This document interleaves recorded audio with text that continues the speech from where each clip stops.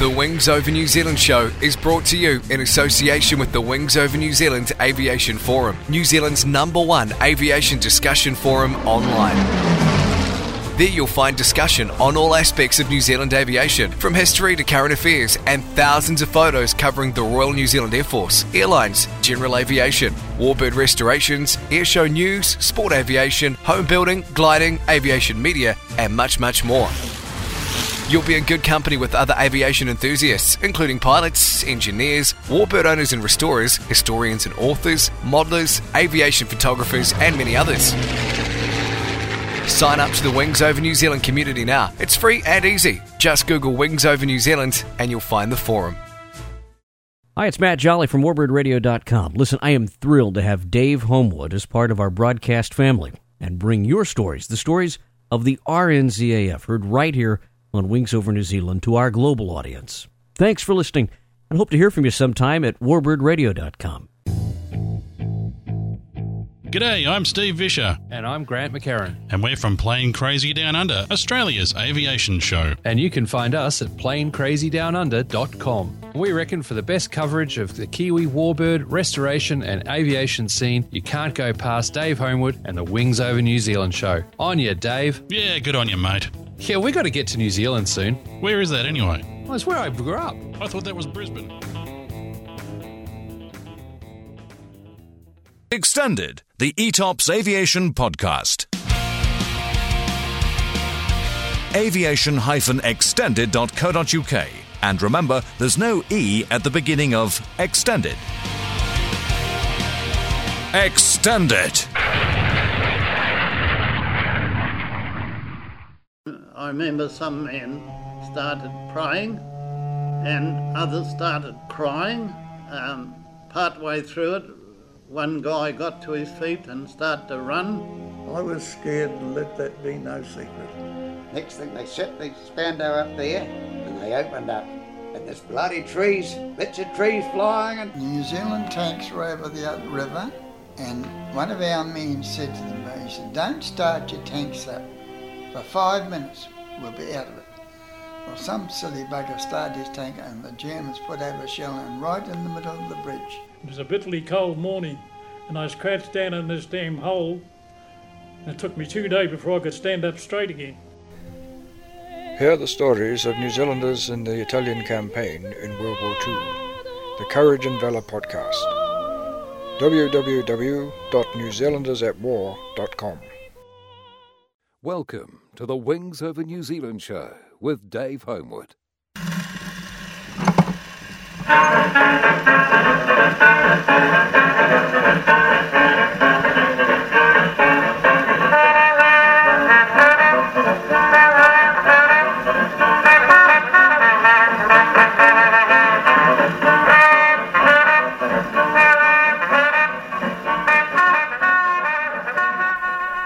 Welcome to the Wings Over New Zealand show. I'm your host, Dave Homewood. This is one of the Wings Over Australia episodes. Temora, Part 1. For years and years, I'd heard about Temora, I'd read about it, I'd seen photographs, I'd seen reports on the internet, and it always looked like it was, of any airshow in Australia, the one I'd like to go to the most, because it focuses primarily on warbirds, which is my main interest. And I was very pleased when James Kightly and Grant McCarran came up with the idea of Wings Over Australia, that the main focus of the tour was really to get me to the Temora Airshow, or Warbirds Downunder as it is called. I'd never been to an overseas airshow before, and this really would have been the one that I'd like to go to in Australia, so absolutely thrilled to have been there now and to have experienced what Temora had to offer, and see some aircraft and some displays that I would never have seen here in New Zealand. So, and you know, what an amazing place too. What they've done there with their museum is fantastic. The collection is really neat, and the fact that aircraft come from all over Australia to be there for the airshow, it's a real credit to them. Highlights for me. Number one highlight had to have been seeing the Hudson flying. I've always wanted to see a Lockheed Hudson flying since when I was in the Air Force. I used to talk to a few Hudson veterans at the Air Force Museum, and that really inspired me about the type. It's quite an amazing aircraft in RNZF history as well as Royal Australian Air Force history. So yeah, that for me, absolute highlight to see that flying. And also it was great to see a few other types that I'd never seen in the air before, such as the CAC Boomerang. What an interesting aircraft. It's a whole different sound from what I was expecting, and a really neat aeroplane. Another huge highlight was definitely seeing the F4U-5N Corsair in the air. I was very familiar with that particular aircraft because it used to be at Wigram when I was in the Air Force, and it was basically right outside the door of my workshop. Stored there for a couple of years. I used to see it every day when I went to work, and quite often I'd sort of walk around it, have a good close look at it, thinking, oh gosh, I wish somebody would restore this thing instead of it sitting here. And now I've seen it in the air, and it's so impressive. It's very, very cool. What a neat experience to be able to see that and put through a fantastic display as well. And of course another huge highlight was seeing a CAC Sabre in the air, Jeff Trappett's Sabre. That was really neat, particularly because I've heard so much about the Sabre from my good friend Noel Cruz, who has appeared on the Wings Over New Zealand show many times, and talking about the Sabre, as many of you will know. Gosh, there were so many other aircraft there too that were great to see, and a lot of them compared, with New Zealand, that similar things as we see in New Zealand, and then aircraft types that we'll probably never see here. So, a good balance. I think the downside for me, in particular, was the weather. I've never ever been so hot in my life, and I can't believe that was only their springtime. I mean, it was 42 degrees at some, at one stage there. It was 42 degrees Celsius. That is damn hot. I mean, in New Zealand, it's getting hot if it gets to 30. So, no, I was literally shutting down. I really wasn't enjoying that. And the Friday was particularly worse because they also had a 40-knot wind that was blowing that 40 degrees straight in your face. And as a result of that, some of the flying on the Friday was curtailed because the wind was too high. They did get the evening show in, which was pretty good. It was it was windy, but it was good to see the evening show. I've seen evening shows here in New Zealand at Amaka, and the evening show is always neat. This one was particularly neat because I got to see a few acts that I wouldn't have seen in New Zealand, like the Roulettes, who are quite impressive. Very, very reminiscent of what the Red Checkers used to do in their display, and I'm looking forward to seeing New Zealand's new team with the Texan 2s, because I think it'll probably be very comparable with what the Roulettes do, if not better. So that's going to be great. And another highlight of that evening show was seeing the Southern Knights Harvard team, or Texan team as they may like to call it, because only the day before I'd flown up to Temora from Albury with Steve Death and his Texan, and it was really neat to see him displaying, and it's quite good to see an evening display in that type. It was almost an identical display to what we see here in New Zealand with the Roaring Forties Harvard team, but seeing it in the sort of evening gloom, it was a little bit different with the lights on and everything. It was pretty cool. Yeah, the only other downside is some of the acts, and not all of them, but some of them were quite high and quite far away, which we're not really used to here in New Zealand because we like to have low, close air shows, as many Australians know, and that's why they come here all the time to places like Wanaka and Omaka and Masterton to see the close, low flying. Safe, close, low flying, I should say. There's always risks in flying, but it's not a risky display because all the safety is put into it as well. But unfortunately in Australia the regulations are a bit different, so yeah, some of the acts were a little bit too far away for my liking. And most Kiwis will tell you exactly the same thing. It's just not what we're used to. So, but other than that, no, great air show. It was full on. It was quite tiring by the end of it, and because of the wind in the field, unfortunately, our plans to do a lot of recording in the field with people wandering around, we just couldn't do it because the wind was too high for the microphones. And actually we spend a lot of the time hiding away in an air-conditioned room.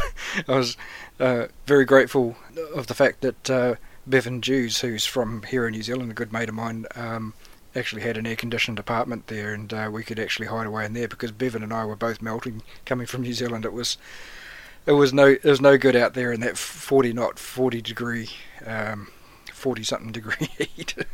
So the interview that you'll hear with Bevan a little later is basically us hiding in the air conditioning. But coming up in this episode, we've got some of the interviews that we did get there. I talked with Mark Awad of the Australian Warbird Association, and I also talked with Bevan Jews, who's a very interesting young pilot here in New Zealand, and he was over there at Temora as a volunteer, helping out on the flight line when the flying started. And also James and I caught up with Stewart Wilson, the well-known author, editor and publisher. And so I hope you enjoy these interviews coming up. I'm talking with Mark Awad of the Australian Warbirds Association. Hi, Mark. Hi, how are you, Dave? Great. Can you tell us a little bit about the association and what you guys do? Well, the Australian Warbirds Association is a group of 520 warbird owners, operators, and enthusiasts.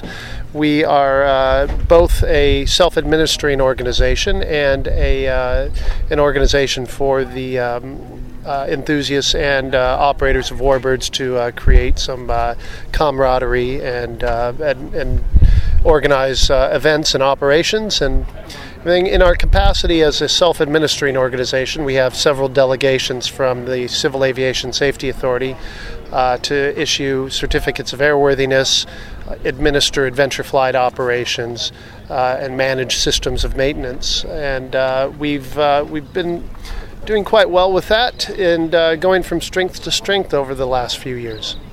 Right, and do you do any training of pilots to come through from, maybe civil training through into warbird stuff as well? Well, we don't. We have a number of our pilots, of course, are instructors, and we do encourage members of aviation enthusiasts and pilots that are not members of the warbird community to take a look at what we have to offer. I think we're at pains to point out that warbird ownership is not as exclusive as it may seem initially. A lot of our aircraft that we love and share with the public are in fact ex-trainers, and they are challenging aircraft to fly, but they're nothing that a competent pilot can't manage. So we do actively encourage pilots to take a look at us and take a look at the warbird community and help us grow in that regard. And then we can point them towards training opportunities from there. But the association itself, other than getting involved in formation training and competency, we don't get into ab initio warbird training. Right. Now in New Zealand, a lot of the warbirds are syndicate owned, so that it makes it a lot cheaper for individuals. They can go in as a group to buy an aircraft. Does that happen here in Australia? Well, it does to a smaller degree. The New Zealand warbird movement has a lot going for it that we here in Australia have looked at and said it would be great to emulate that, and if we can, because those of you in New Zealand have really, I think, done a great job of building that camaraderie and leveraging, as you say, the individual or the collective owners' power to purchase, for instance, a V-12 aircraft, whereas one person would have a struggle doing it. You get a 10 or 12 or 15 owners in there, and suddenly it's affordable and achievable. Yeah, I think it's a fantastic outcome, and we are encouraging it. There are a couple of well-run syndicates here, particularly up at Caboolture in Queensland, and it's something that we are considering as an association, considering sort of kick-starting that, if you will. We might, and this is just a possibility, we might look to purchase an aircraft and build a syndicate from there. Okay. And bring in owners. I think it's just a matter of really pushing it and finding the right people that would be interested in joining. Right. Right, okay. So how many Warbird air shows do you guys attend each year, around about? Well, obviously with Australia being a much larger country, it's difficult for us to get to a lot of the shows. That's one thing I think we will always be envious of New Zealand on is the proximity of a lot of the shows that you have. Right. And of course the beautiful settings that they occur in. Absolutely. And here in Australia, we're much more spread out. So as an association, having an official presence, it's difficult to be at everything. We do have a large number of shows and fly-ins throughout the year, and some of our members will be at most, if not all of them. So we'll have usually a Warbird presence at them in one capacity or another. Now, certainly the major shows, such as this one here at Temora, and a few of the others we try and have an official presence at and really work to promote the association to the public and other aviation communities. So the Australian Warbird fan may go from airshow to airshow and see a different group of Warbirds at each one, unlike New Zealand where it's usually the same guys going to the different airshows. Well, that's quite true. I don't know what the numbers are in terms of Warbirds in New Zealand, but I would imagine we might have a larger collection in this country. We have roughly 300 Warbirds that may turn up at at any one fly-in or air show. So it is. You may see a few of the same ones, but there's a very large possibility that you're going to see different aircraft at different events, which is a really, I guess, that is a bonus of being such a large country. Coming from the U.S., that was also something there in the States. I mean, just the sheer volume of Warbirds up there, plus the number of air shows, the sheer volume of air shows, and the large geography involved meant you would see a lot of different aircraft at different events. Right, and can you actually tell me a little bit about your own personal background and how you got into aviation? Well, I'm mid-40s right now. I just turned 46, and I am that age that was heavily influenced by Top Gun back in the 80s, and I wanted to be a Navy pilot back then, and unfortunately my eyesight was a bit below what they would take. What's when they have a absolute surplus of candidates, they raise those standards right up. So unfortunately that never came to pass for me, but I never lost my love for aviation and for Warbirds in particular. I love the sights and sounds of them. I mean, it's almost indescribable, and I think a lot of your listeners would agree that it's hard to put a finger on where the passion comes from, but I've definitely never lost that. And as soon as I was able to commit to flight lessons and really get into aviation, I did that, and I made the quickest transition over to Warbirds that I could possibly do. Okay. I own and operate a Windgeel, CA-25 Windgeel, up in northern New South Wales out of Ballina. It's another member of our family, really. We absolutely love it. It's a beautiful airplane, and I have experience in the Harvard T6 SNJ family and the Boeing Stearman as well. Right. I would love to find my way into something bigger and faster someday, but I'm perfectly content where I am and very cognizant of the fact that I'm very lucky to get to fly them. And my passion for Warbirds hopefully carries over into my job for the Warbirds Association, and it's my hope that is helping grow the association. I'm leading a great group of individuals that we are really realizing our common ground here. We've had some challenging times through the years, but the last couple of years we've gone from strength to strength and are growing very rapidly, and I'd like to see it continue. Yeah, absolutely, and I'm really impressed with the lineup you've got here at Temora with all these amazing Warbirds here. I mean, what does Temora mean to you guys? Well, Temora, at least from my perspective, is one of the most unique Warbird collections in the world. It's got some incredibly unique aircraft here, a mix of Australian, British, and American Warbirds. It's very museum has been set up in an excellent manner, I think. It's very cognizant of the history that our aircraft represent and sharing that history with the general public.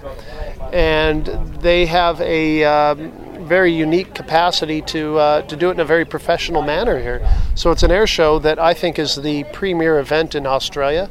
There's certainly a bigger air show, but I think in terms of targeted towards the general public rather than industry. This is really a show for the public, to share warbirds with the public, and it is about warbirds, and that makes it the premier event for our association. My only complaint is they only have it every 2 years, right. But we certainly understand why, and it's a great event, and we all look forward to it. Is there anything else that you want to sort of get out there to the public about Australian Warbirds or the association? Well, I would just like to reiterate again, like to say thank you very much to the Temora Aviation Museum for being a strong supporter of the Warbirds Association. And we have an excellent relationship with them, and we hope to continue that into the future. They are obviously members, and we support what they are doing wholeheartedly. I would also like to say that, again, the Warbirds community is a very friendly, fun community. We're industry leaders in safety, in formation flight training. And we have a lot of fun. We're high visibility. We fly some incredible planes, and we get to share them with the public, and it's a real honor and privilege to be able to do that. I would like to encourage a lot of people in aviation or enthusiasts to look at us and consider joining and supporting the association so that we can continue to grow and share our beautiful warbirds with a larger community. I guess have more and more opportunities to share the warbirds. Yeah, absolutely. And we always get a lot of Australians come across to our big air shows, and it would be great to see more Kiwis coming over here and seeing what you have to offer as well, I think. It really would. I know there's a friendly little trans-Tasman rivalry from time to time, but I think the warbird community, we are really tight-knit, yet very open. The Kiwis have a wonderful thing, as I said. You guys have some fantastic aircraft over there, fantastic pilots and members, and we have a lot we can learn from those of you over there, and we would love to see more of you here, and we would encourage you to get in touch with the Warbirds Association, and if any members are coming over, get in touch with us, and we'd be happy to help you out with some contacts and put you in touch with some members if you're anxious to see some warbirds or experience a flight or two over Australia. Okay, and where can they find you online? Our website is at australianwarbirds.com.au, and we are currently in the process of creating a new website. Our website's quite good right now, but we're looking to create a new one that has a lot more functionality for our members. So that will hopefully be up and running in the next few months. It seems to be 90% done, and we kind of have had a bit of a hard time getting it that extra 10% of the way, but we'll get there. Right. Certainly visit australianwarbirds.com.au, and feel free to get in touch with myself or any of us in the leadership. Our contact information is on the website there, and we'd love to hear from you. Excellent. Thank you very much, Mark. Thank you, Dave. And at this point, as I mentioned earlier, with the heat and the wind, I moved inside with Bevan Jews, and we sat down to have a bit of a chat. And James joined us halfway through. I'm talking with Bevan Jews. Hi, Bevan. Hi, Dave. How's it going? Great. Now, you're a young Kiwi pilot who's had a really big year, aren't you? I sure have. I've been very fortunate. Tell me, what's been going on?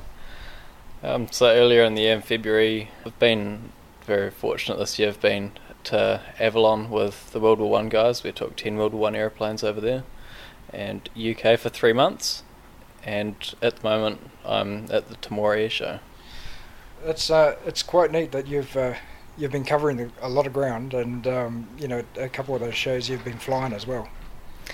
Oh yeah, it's been absolutely amazing, really. I don't think I was expecting to do even a quarter of what I've managed to do this year. It's just been exceptional, really. Let's go back to Avalon.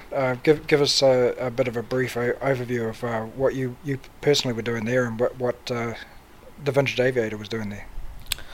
So we took 10 aeroplanes over to Avalon, and we were over there for 3 weeks. So it took us a week to put the aeroplanes together, and I was helping on the ground for that. And then a week for the airshow, and then a week to pack the aeroplanes back down again. And thankfully we only had to bring 8 home. We left 2 over in Australia. So yeah, that made life a lot easier. Yep. And you were flying there?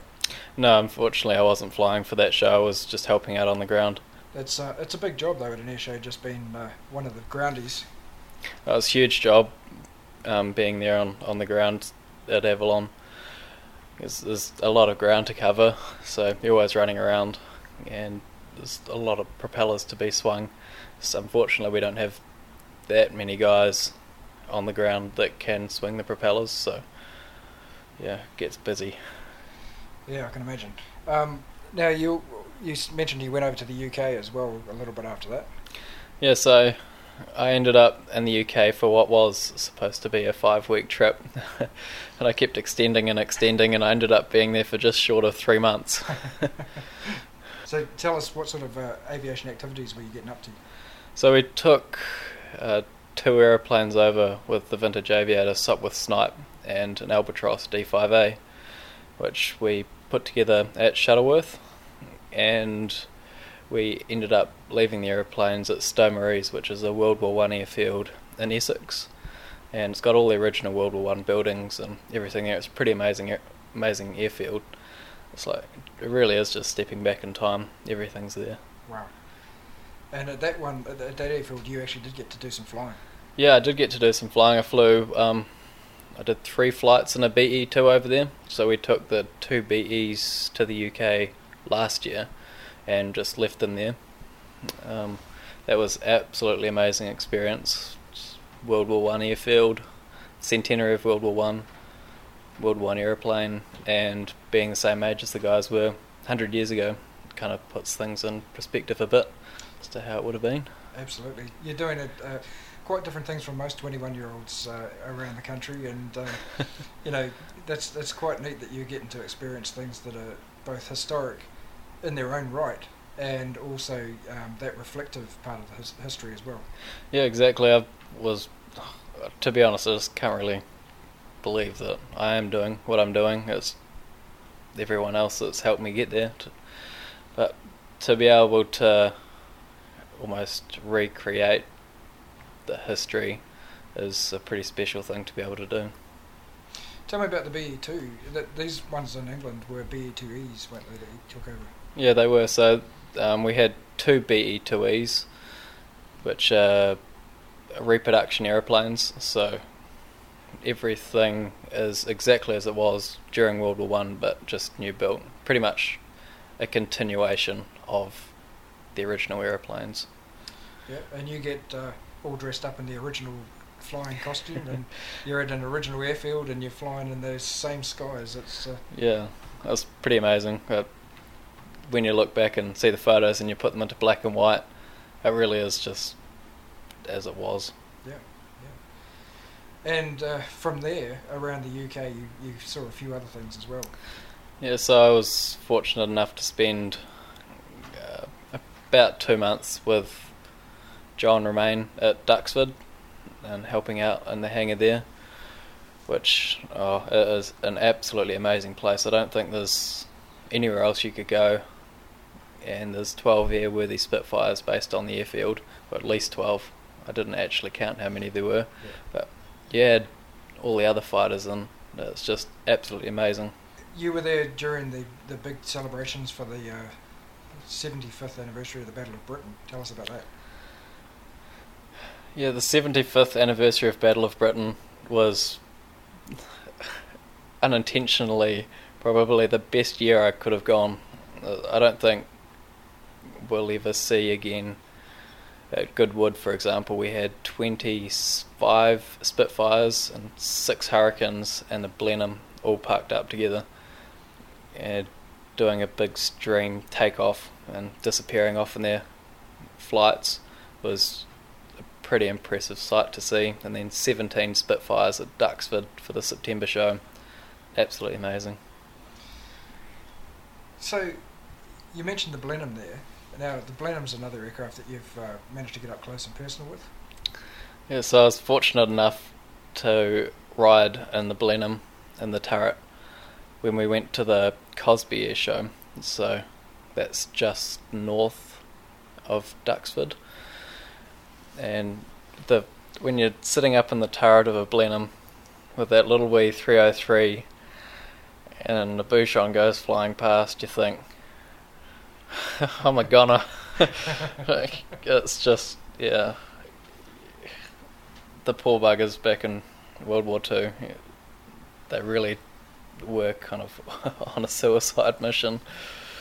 Yeah, absolutely. I've talked to a lot of guys who flew in those early days, and a few of them were in the Blenheims, and some of the stories of bravery were just remarkable. And they to them it was just everyday thing because that was the latest. Yeah, exactly. Aircraft, but looking back, they were even at the beginning of World War II, they were fairly outdated. But when they were first flying in about 1936, they were kind of almost the fastest things out.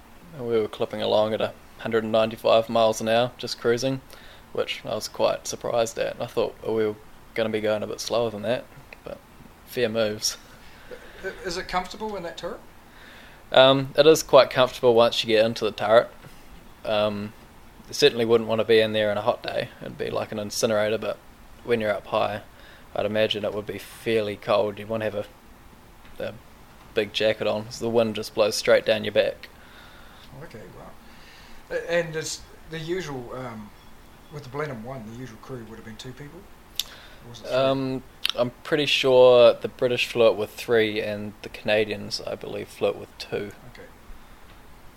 Yeah. And the Mark 1 is the sort of flat nose, glass nose version. Yeah, the short nose. A lot of people were apprehensive about that in the beginning, but when you actually see it in person, it looks absolutely fantastic. I agree. I've always thought it was actually the better looking of the two. It sort of looks more purposeful. Yeah, the 4 looks a bit kind of bulbous and uncanny in a way. And apparently it's also a bit slower than the early one. Yep, I've definitely heard that from the veterans as well. And to me it almost looks a bit like a platypus, the Mark IV. Yeah, you could say that. So when you're sitting up in the turret, what's the view like from the Blenheim turret?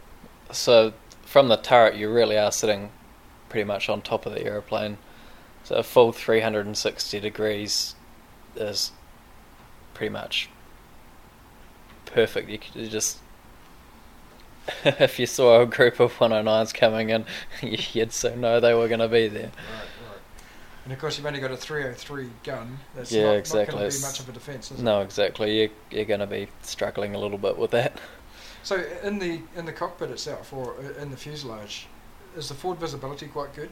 When you're up the front, like if you were flying it, the visibility is fantastic. But down the back, there's no windows or anything. There's only a little wee porthole in the bottom escape door that you can see the ground whistling past when you're sitting in the seat for takeoff and landing. Right. Do you take off in the so you take off down below and then you climb up into the turret? So takeoff and landing, you sit down in the seat inside the fuselage, and then once you're up away from the ground, jump up into the turret. Cool. It's all hydraulically operated. It's fantastic. So in the space of a couple of months, you went back in time to World War I, and then you went back in time to World War II. And based on those experiences of those aircraft, which would you have preferred to have gone to war in at that time against the kind of adversaries you would have come up against? Well, I certainly wouldn't want to go to war in a BE-2. So we flew a little bit of a dogfight mission with an Albatross, and until you do that, you don't realise how much of a sitting duck you are. You are absolute toast. There's just no question about it. You're dead. and a Blenheim, I think you're pretty much the same. So it's a bit of a tough call. I'd much rather go to war in a Spitfire. Yeah. So it's kind of the Blenheim's like the 1940 equivalent of the BE2. Yeah, exactly. Yeah, and then you've also had some other experiences this year. I know at Easter I saw you flying in a 7, 8, 9 ship formation of Fokkers. That was pretty neat. Yeah, that was absolutely fantastic. I wasn't really expecting to do that, but we had 8 Fokker triplanes and a Fokker D7 in formation, which I believe is the biggest formation of Fokker aeroplanes since World War One. Well, Fokker triplanes anyway. Yeah, definitely. So that was very special to be involved with, and yeah.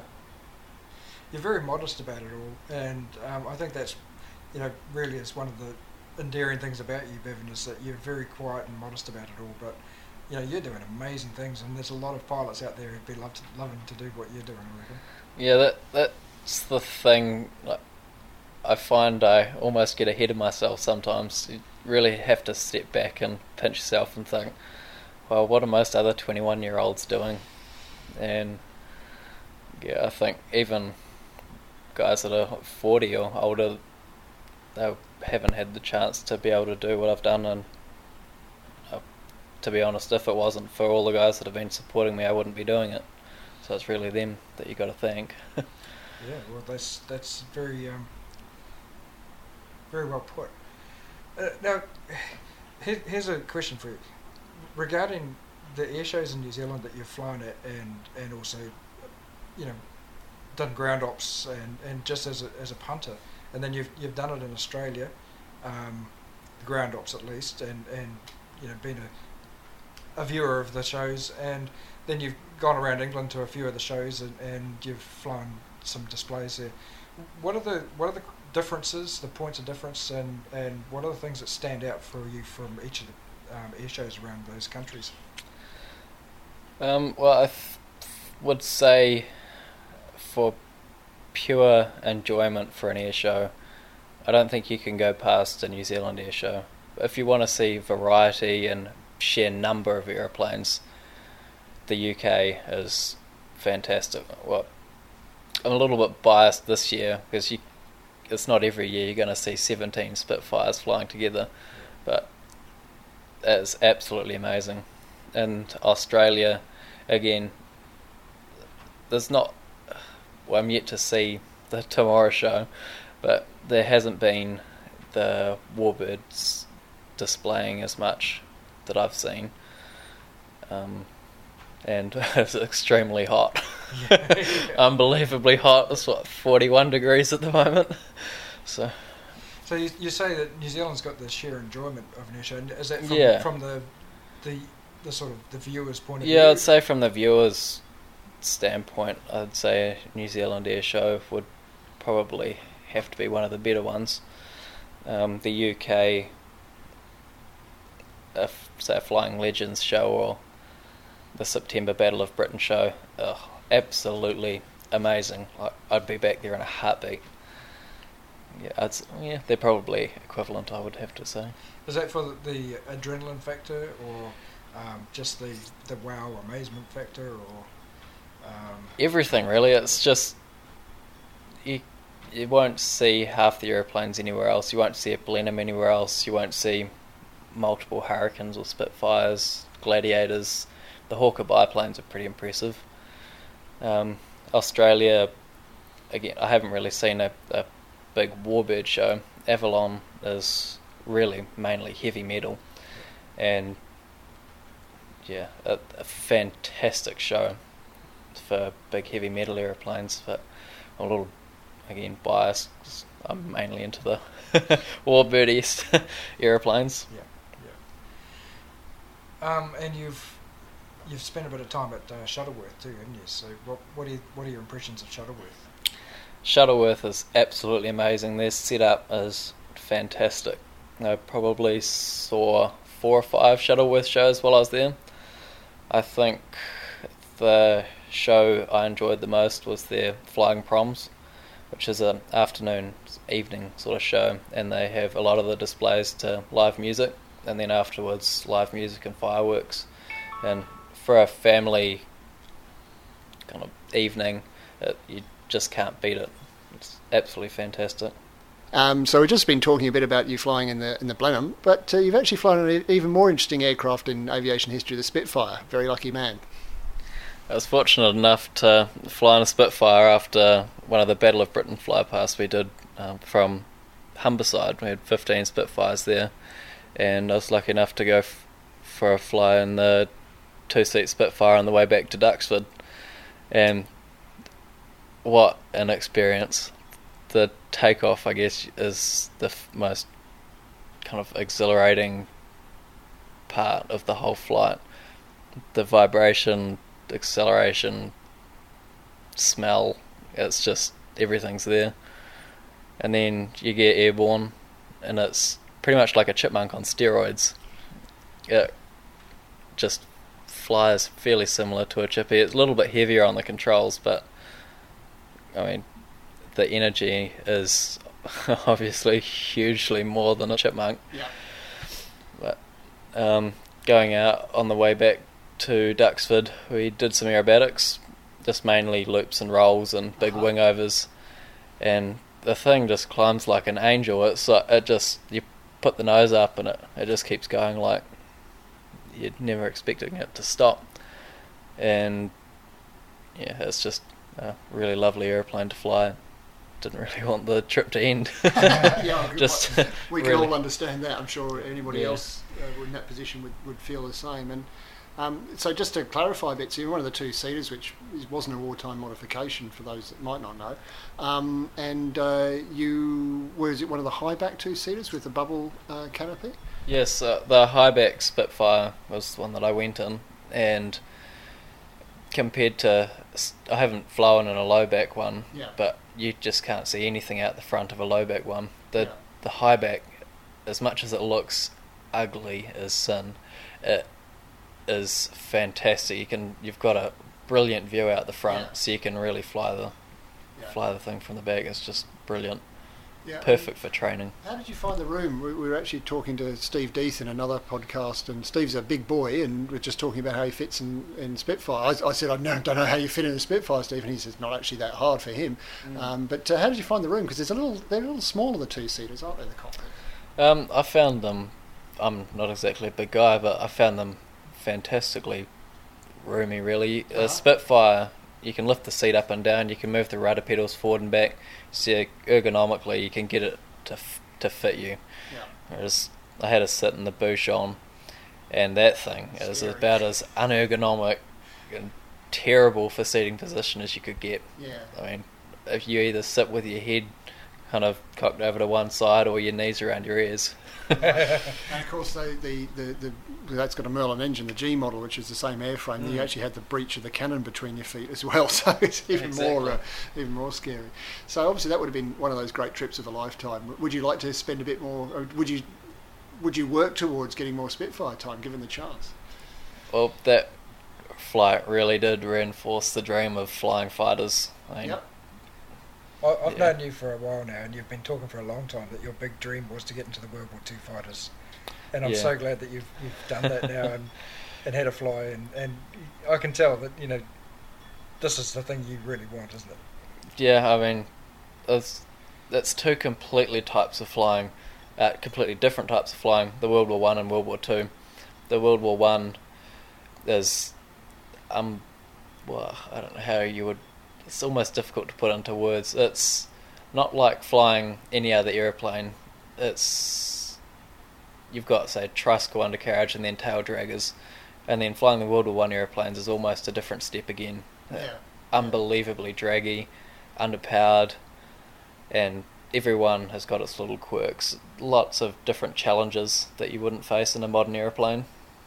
No brakes, no real instruments, and it's just fantastic. Just to pick you up a bit on that, because it's a fascinating area I'm very interested in as a non-pilot, and reading up a lot recently on the RE8, for instance, for some writing we were doing. As you say, no brakes, but of course those aircraft were intended to be operated on a round field directly into wind. The skid was your brake. They were built for the job and again, it's important we don't forget they were the F-22, the B-1 of their day. They were the most high level of technology of the era. We look back and they're, stick and string, as the cliche has it. But that it is, I think it's really interesting you saying that. It's a different kind of flying altogether to World War II type aircraft and modern lighter aircraft. And when we did the box kite project, we had some very experienced, skilled test pilots, and the most similar they had on their experience was flying 1980s ultralights, those really scary primitive aeroplanes where people were rediscovering how to fly all over again, and they were slow and they were draggy and they had quirks, as you just said, to quote your own words back. And I think it's great that we're seeing a real revival in World War One. I mean, Spitfires are safe, aren't they? We're not worried about losing the last Spitfire. But I think, thanks to New Zealand particularly... The last one would be worried.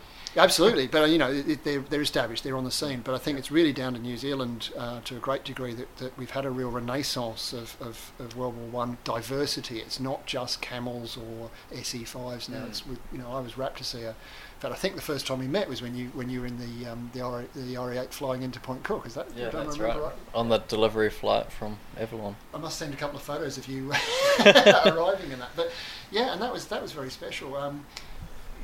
What do you think about World War One flight? I mean, when you're flying them, are you thinking, well, these guys went to war in these aeroplanes, how did they do it? Or what do you think?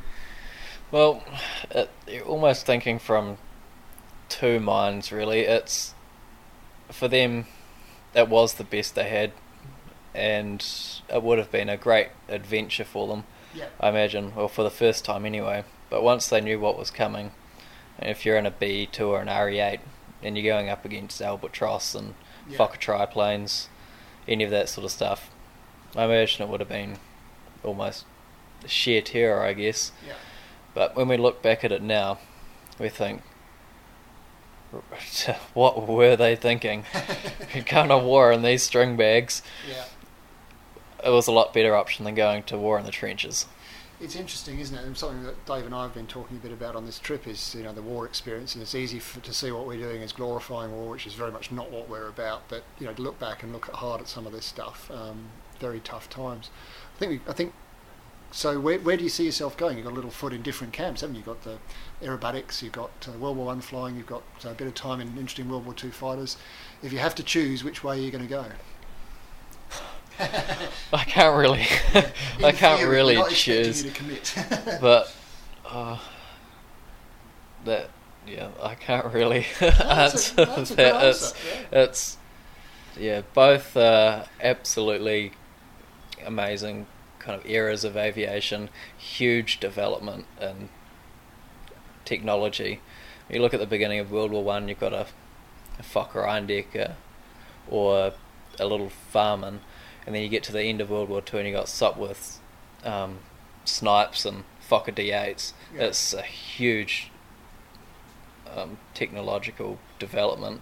And even from the 30s to the end of World War II, you're going from Hawker biplanes, which they were fantastic for the time, and then jump up to Corsairs and Sea Furies and Tempests. And first jets.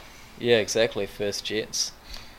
And with your, James was trying to ask where you want to go, but you don't really have to go in any one direction. No, exactly. Question, really, it is. Yeah. But there's so many options out there that, to be honest, I'm quite happy to have feet in both doors.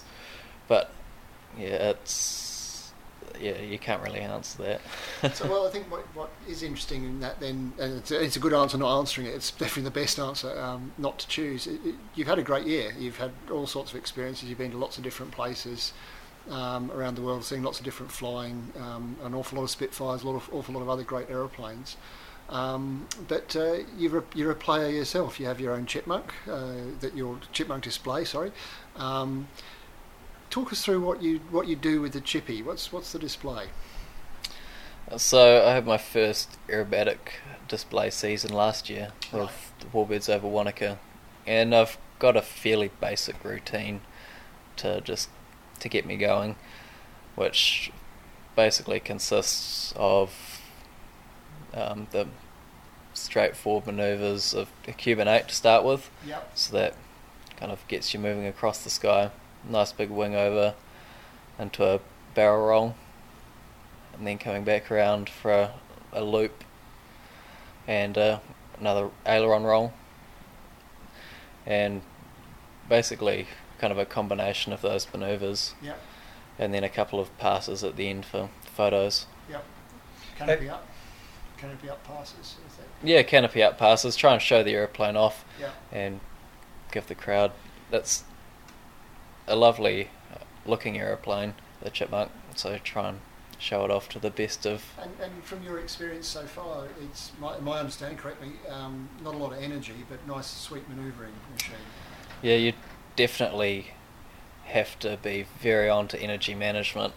It is quite underpowered. Chippy would be quite nice if it had an extra 100 horsepower. As with most aeroplanes, yes. You can never have enough power. Yeah. But it's a great training aeroplane for aerobatics. If you can do a aerobatic display in a Chippy, I think you should be fairly right once you get to the fighters or high performance aeroplanes, once you've got an understanding of energy management. In a way, that shortage of power is good training, because any fool can do really good aerobatics with loads of power, kick in the afterburner on the jet sort of thing, whereas if you can manage the energy, I think the most impressive aerobatic displays from me, not as a pilot, but I know a lot of my pilot friends rate that, is where something's in something low powered, and they use that loss of height through a display, but it's all happening. I mean, where you see a really good glider display is a good example of that, and that I think is more skillful in a way than sort of the yanking and turning on the really high powered modern aerobatic types or the jets. Who do you look to as an inspiration for your own routine? And did you work that up yourself, or has someone been a mentor with it? So I worked my display up with Keith Skilling. I mean, you can't really get too much more of an experienced warbird display pilot than Keith, especially in New Zealand. And yeah, he walked me through all the displays, and he did my low-level display authorization for me. And yeah, whenever I've got a question, I always go back to Keith. And actually, it's interesting. We were talking about Keith in that context the other day as a very, and you're carrying forward a great tradition of aerobatic flying with him. And I'd agree with you. Definitely one of the great aerobatic warbird pilots too. So, were there things he told you to watch out for that you can share with us, or things little tips or tricks? Just don't get too caught up in the moment. Make sure you're always concentrating on what you're doing. I find that if you concentrate on the display, and you almost have to put the crowd out of your mind. Yeah. You just got to concentrate on the job at hand and make sure you hit all your gates, so speeds and heights, and keep it as safe as you can. Don't take any unnecessary risks. That's a great principle for display flying in the big picture anyway, and it's interesting what you say about sort of, you concentrate. It's a bit like golf in a way, isn't it? You're always trying to do a better round next time, aren't you? Yeah. And make sure that even though you might feel the pressure to display, if you're not happy with the conditions or things are getting too on top of you, just pull the pin. Yeah. But you don't want to pull the pin. You want to be looking at more displays in the coming year in New Zealand and bringing your global experience and awareness to bear. So if there's anyone interested in New Zealand and displays in the Chippy, you're there. Give them a shout. Yeah, exactly. It's a great privilege to be involved in the airshow scene and trying to get the experience to fly the aerobatic displays in New Zealand. There's not too many opportunities to get into it, so training up the young guys there doesn't seem to be a whole lot of enthusiasm to get young guys into display flying. So even from the experience that I've had, if I can influence younger guys to get in and give it a go, I think then I'm heading in the right direction. But it also needs to come from air shows and other organisations that we need to support young guys coming through, because it certainly isn't a walk in the park trying to get into display flying. That's ridiculously expensive. Even a chippy, by the time you go out and do a lot of practice, get to the air show, and you've got all your expenses at the show and insurance and everything. It is a very, very expensive hobby. Absolutely. I'd cap on what you're saying there in that it's hard to get in, and that's the same the world over. There is a thing where, we're putting a display together, well, let's get name X because we know name X. So to build your reputation is very hard. I think once you're established in a country, then it gets easier, and obviously we all know, and we can think of a list of really well-known aerobatic pilots or warbird pilots, but it is hard to get the breaks in there, and I think in a way the hard barrier to entry is tough, but once you've gone through it, you've shown you've got the passion, you've got the drive, you've got the lack of money and fancy car, because you sacrifice. And another thing we've talked about in this is that if you really want it, you're going to be sacrificing other things. You're not partying, you're not out doing stuff a lot of the time because you're working hard, you're practicing routines and so on. And I think a lot of people see the glamour side of it and they don't see all of the hard work leading up to it. I've not met anybody in this game, and I include journalists as well. We get to do some fun stuff, but there's a lot of hard work people don't get to see behind it. And it's certainly, as a pilot with a regular routine, you have to work really hard to make that happen, I think. One of the overwhelming factors just in this interview that I have noticed is almost every question that I've put to you, you've said, I've been fortunate to such and such. And yes, you've been fortunate, but it is a combination of a lot of hard work. And you've been flying since you were 15, was it? Yeah, I started flying when I was 16. 16, yeah. I didn't want to fly before that. It would have been torture not being able to go solo. So I decided I'm not going to fly at all until I'm 16. But I mean, you've come up through the ranks of the guy who had the rag and the broom in the hangar, just cleaning up after everybody else, and worked a hell of a lot over the years. And it's not that many years really. I mean, it's only 5 years that from starting to fly to now. But that's what it is. It's hard work to get where you are and to persevere. Yeah, I mean, I've been a volunteer just with the Vintage Aviator as a good example. As you said, I've started pretty much at the bottom, sweeping floors, mucking around, cleaning aeroplanes, up through propeller swinging. I got my license when I was 17, so was lucky enough to be able to escort the World War I airplanes up and down the country to air shows, which was a great help in building my hours up. And almost every time there's something happening with the Vintage Aviator, or even when there's nothing happening during the winter, every spare minute, hour, I'm there helping out. There's always something you can find to do, and I guess it's that sort of dedication that has got me where I am, along with a lot of people helping me out on the way, including Gene. Yeah, I think that'd be Gene DeMarco, wouldn't it?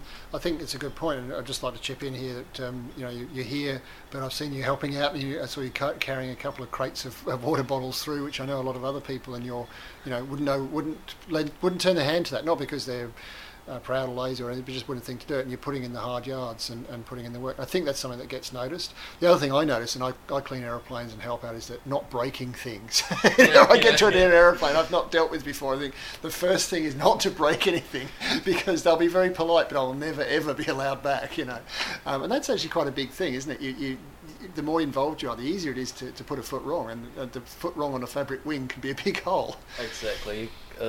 You always have to be thinking of situational awareness.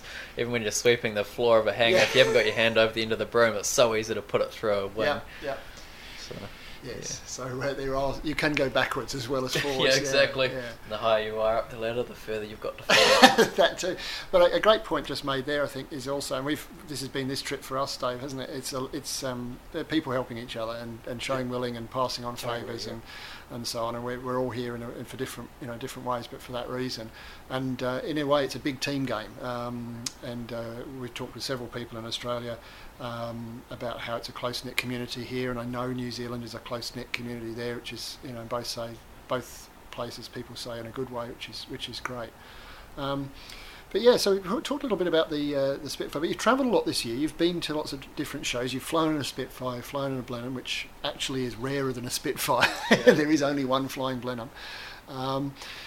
You've seen different displays and different people doing things differently around the world. Like, obviously, for those listeners who won't be familiar, like you, just build that up a bit with this global experience. Shuttleworth is a great venue. They've been doing it. The kind of shows they've been doing longer, pretty much than anyone else. So I mean, they've been flying since the 50s, really, and then more seriously in the 60s. They've been flying stuff like the box kite for over half a century, an aeroplane that didn't last for very long in service. Stowe Marys you flew at, which is a fascinating new development of an original World War One field with World War One aircraft flying there. Vintage Aviator set up in New Zealand. Omaka, which is one of the great venues of the world, I think. Anywhere with wineries in the background can't be all bad, can it? In a wine tent. What sort of things would you, and this is a very open question, but what would you pick up of really big highlights where you think these guys do this really well? I'll give you a free one, and I think Shuttleworth works well because bent flight line, you've got a natural amphitheatre, there's an ambience, people bring out the picnics in the paddock, and it's a nice setup in that way, isn't it? What's other things have you noticed? I think you've hit the nail on the head there with Shuttleworth. I mean, if you want a nice family event, Shuttleworth is the place to go. You get up close to the aeroplanes, the pilots are all generally there and they're always willing to chat. I think that's one of the big standout points for Shuttleworth is that you can talk to the pilots and you can get close. Duxford or any of those, the big shows, I mean, the aeroplanes aren't close to you. You've well separated from the aeroplanes. The display line at Duxford it's almost a reverse curve, so you're almost further away from the aeroplanes than if you're in the middle of the display line than you are if you're on the ends. Yeah, they have to bow away at Duxford from the ends of the flight line, so it's exactly as you say, and that works against. And I think Omaka, one of the things they've got very looking into the sun. Yep, having the sun on the right side's a big thing. Obviously, you can't move the sun and you can't rebuild an airfield, but if you can arrange those things, that helps. What do you think? What would you say for people who haven't visited New Zealand shows, as we all have? What would you say would be real things that New Zealand you think gets right? Not a big, show off for New Zealand, but there's a lot of you guys do really well. Again, I think New Zealand is similar in a way to the UK. We've got most of our air shows have got a nice curved display line, a fantastic scenery. I mean, you can't really get that much better than Wanaka, and having the fighters roaring up the valley, and there's a drop off at the end of the runway at Wanaka, and you can't see them coming, but you can hear them, and then they just pop up out of the valley. You can't really beat that. Omaka, the curved display line, you have the Corsair come screaming around the corner.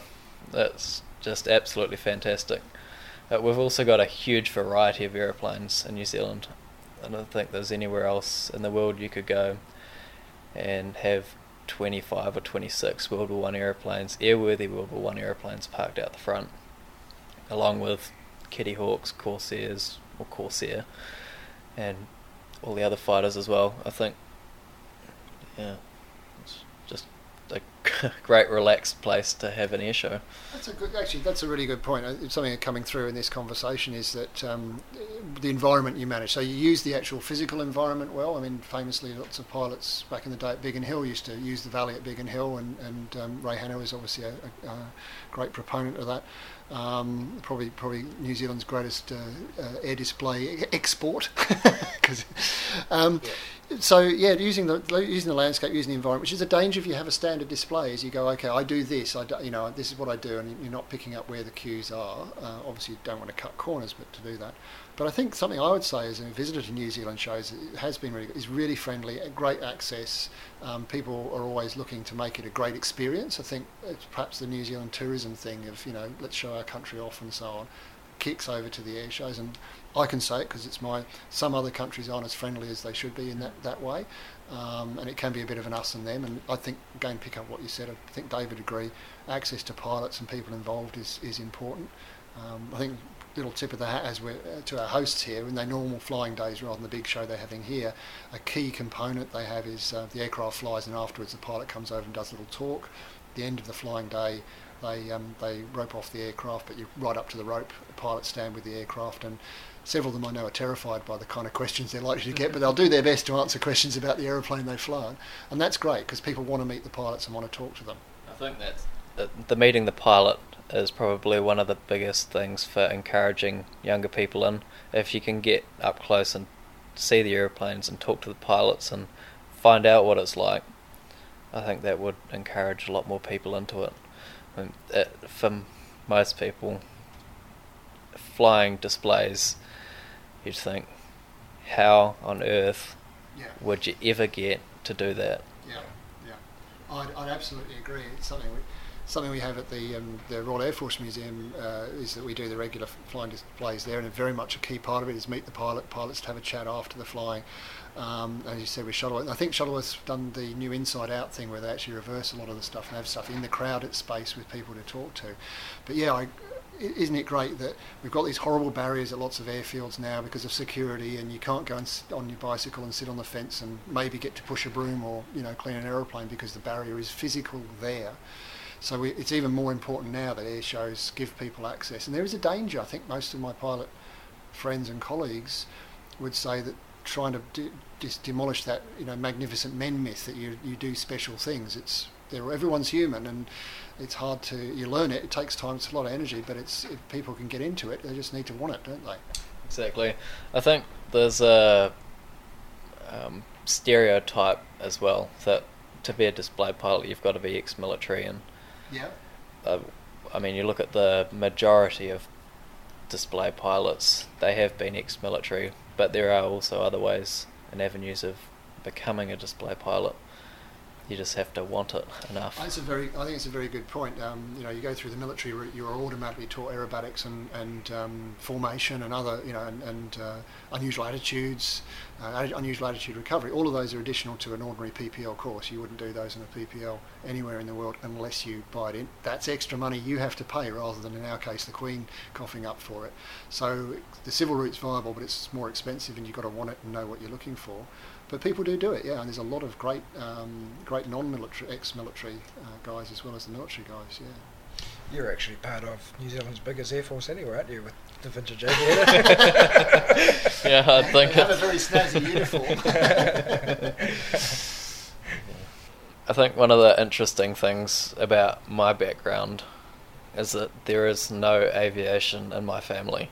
Yes. I'm the only one.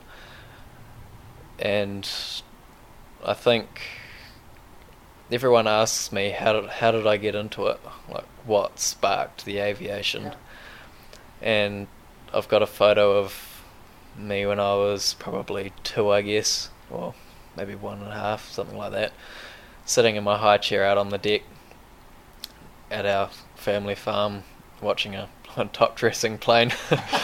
So I think that must have had some influence. That's a very New Zealand thing, isn't it? And I've got a memory of when we went to Ohakea and visited. I must have been 3, I guess, and the Skyhawks came ripping over, and it sent me to tears. I can remember that, but and going to Wings Over Warrapper, I think my first air show was 2001. I was probably 7, I would say. So I haven't grown up with it from like absolutely day dot.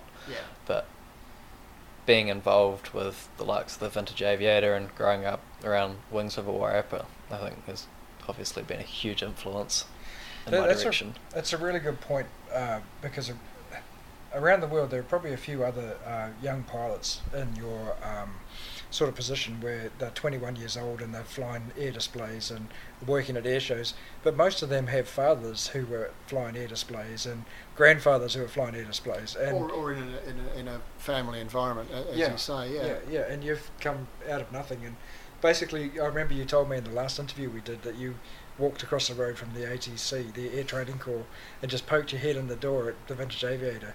And that's where it all started, isn't it, really, for that? Yeah, exactly. All I wanted when I poked my head in the door, I was probably 13, I would say, at the time. all I wanted was a ride in the Kitty Hawk. And well, that seems perfectly reasonable to us, mate. That's all I wanted. Yeah. I mean, Sarah reminds me of it. She kind of manages the hangar side of it in Masterton.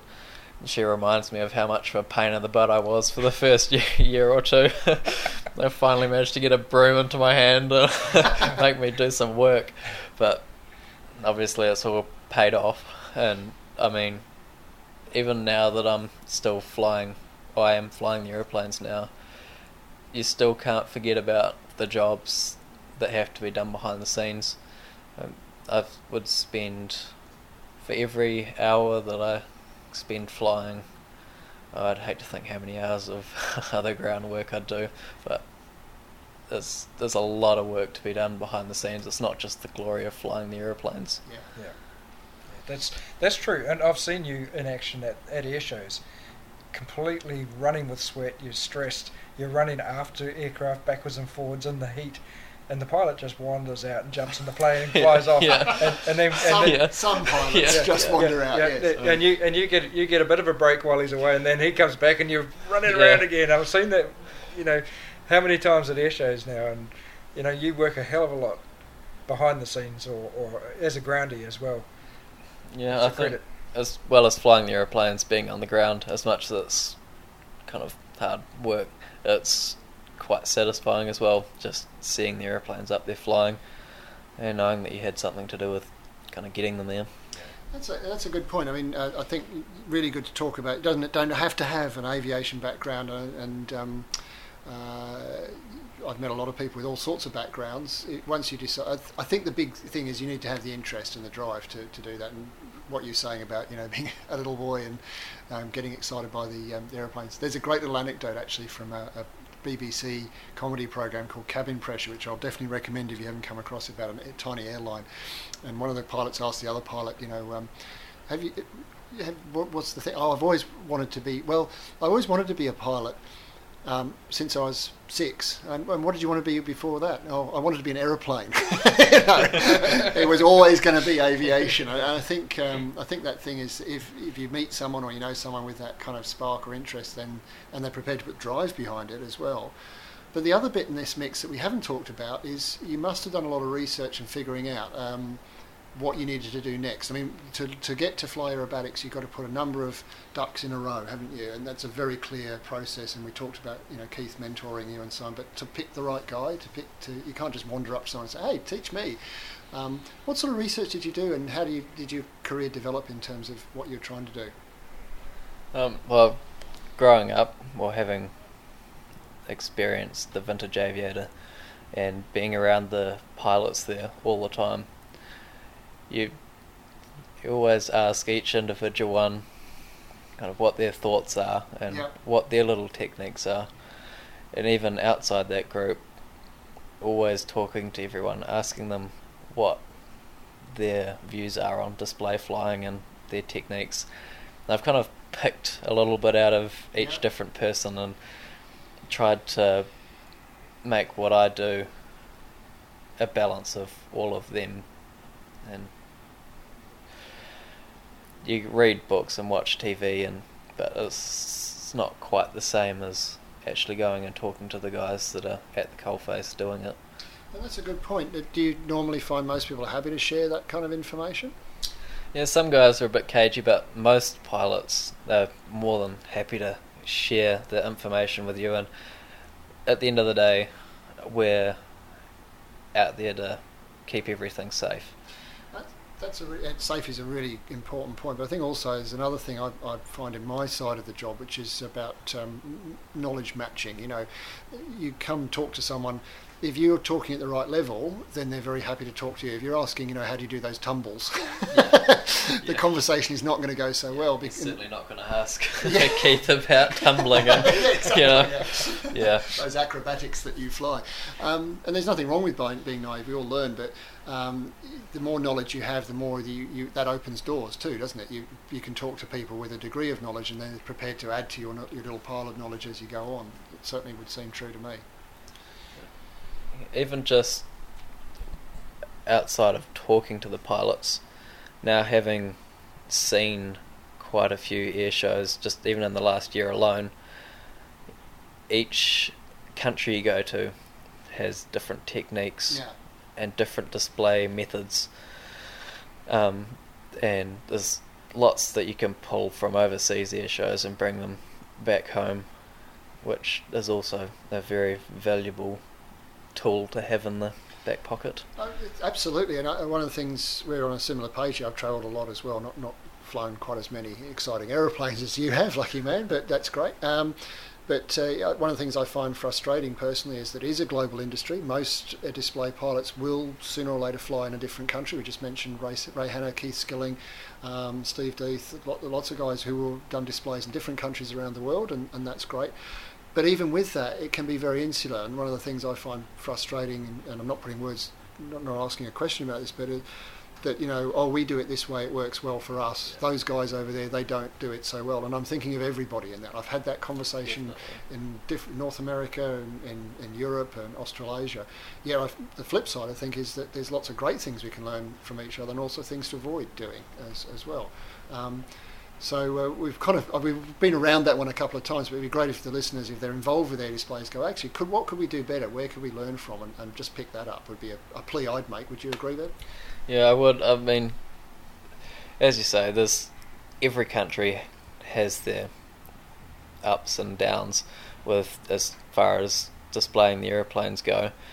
At the end of the day, as a display pilot, you don't... I guess you've all got egos, but you can't think about yourself. You've got to think about the fact that you're displaying a piece of history, and we're not displaying the aeroplanes for ourselves, we're displaying the aeroplanes to keep the history alive. So if you kind of think about that, then I don't think you can go too badly wrong. And to take that point, you flew an aircraft at Stowe Mary, so you were in a historic place, in a new historic aeroplane. That must have been it. Did you sort of feel, wow, this is one of those odd things that you just get to do? And when you're all dressed up in the World War One flying jacket and the helmet and goggles, and you're in as authentic as you can get World War One aeroplane, with all the World War One buildings and everything, the scene really is just set. Yeah. You pretty much are back in World War One, and you start the engine up and the puffs of smoke out the exhaust, and it's kind of sits in your mind, what would they have been thinking 100 years ago, taking off from this field? It's like, it's... In their case, to attack Zeppelins. Tragically, we don't have any air display Zeppelins at the moment, but I wouldn't be surprised the way the display scene's going. Dave, you've been very quiet. Have you got another? But talking about the making history and remembering history at the same time, you were in the 9-ship Fokker formation with the 8 Fokker DR1s and the Fokker D7. That's the first time, as you said, that 9 Fokkers have been in the air together like that, 8 triplanes since World War One, and you really didn't have a lot of time on that DR1 at that stage, did you? And you were just sort of thrown into the formation. That must have been quite an interesting event. Well, I was actually quite fortunate in a way that I think the guys had been planning on putting me in the formation from the few months prior to the air show. So I did manage to get quite a few hours of formation flying in the triplane. I was very lucky. I ended up with probably 10 or 12 hours in the triplane in 3 months, which is almost unheard of really for a vintage aviator aeroplane. So in that way I was fairly well prepared for the display. And when you look out off your wingtip and see the whole gaggle of triplanes just wombling through the sky, I mean, that's not just a solid stuck formation. The whole thing is fluid. It's it's going up and down and moving all over the place. A triplane is a very twitchy little aeroplane, so quite unstable in all planes really. It's just unstable.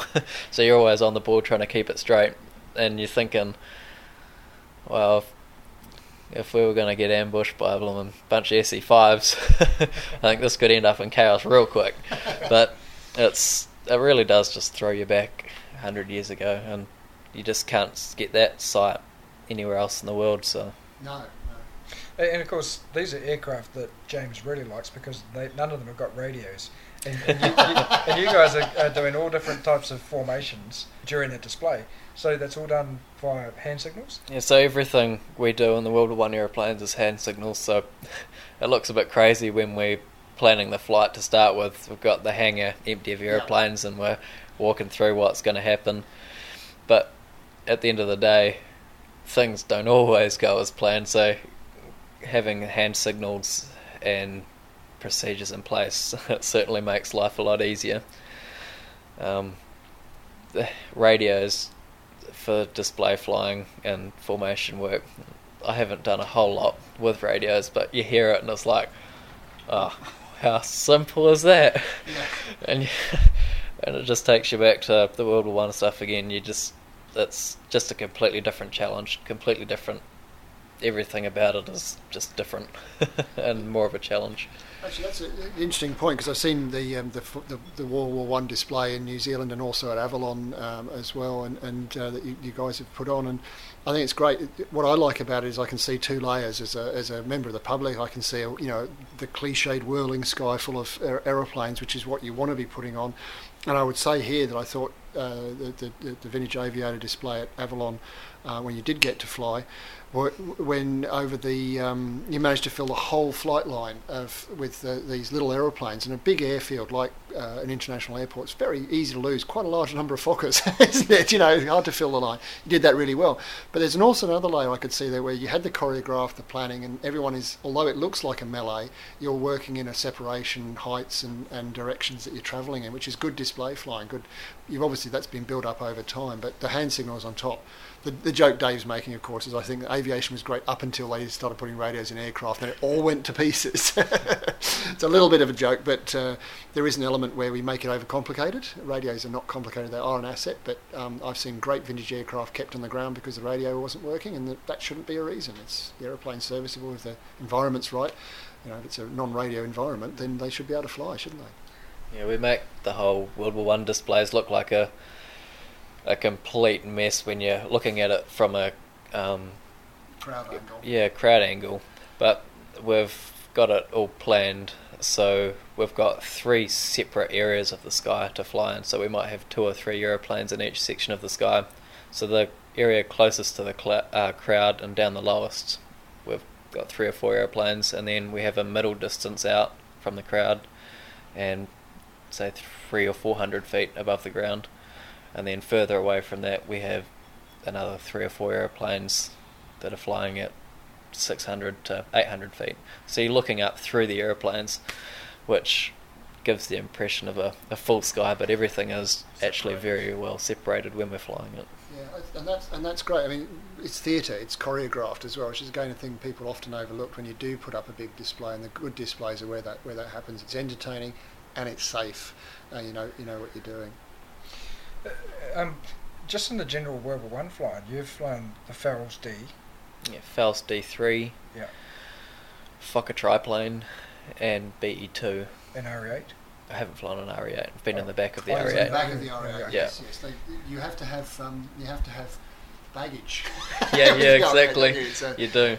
So you were the ballast. Yeah, self-loading ballast. Yes. And I'm very envious because I'd be very happy to fly in a non-combat RE8 in the back. I wouldn't want to be flying combat. Although I would say one of the fascinating things about researching the RE8 and talking to you, having flown in the back seat with the scarf mounting with your Lewis gun, is that it's amazing what some of the crews did achieve. And anybody interested to read the shoot down account of John Doigan, who was shot down by a bunch of Fokkers over the Western Front, and how he flew his aircraft down under fire.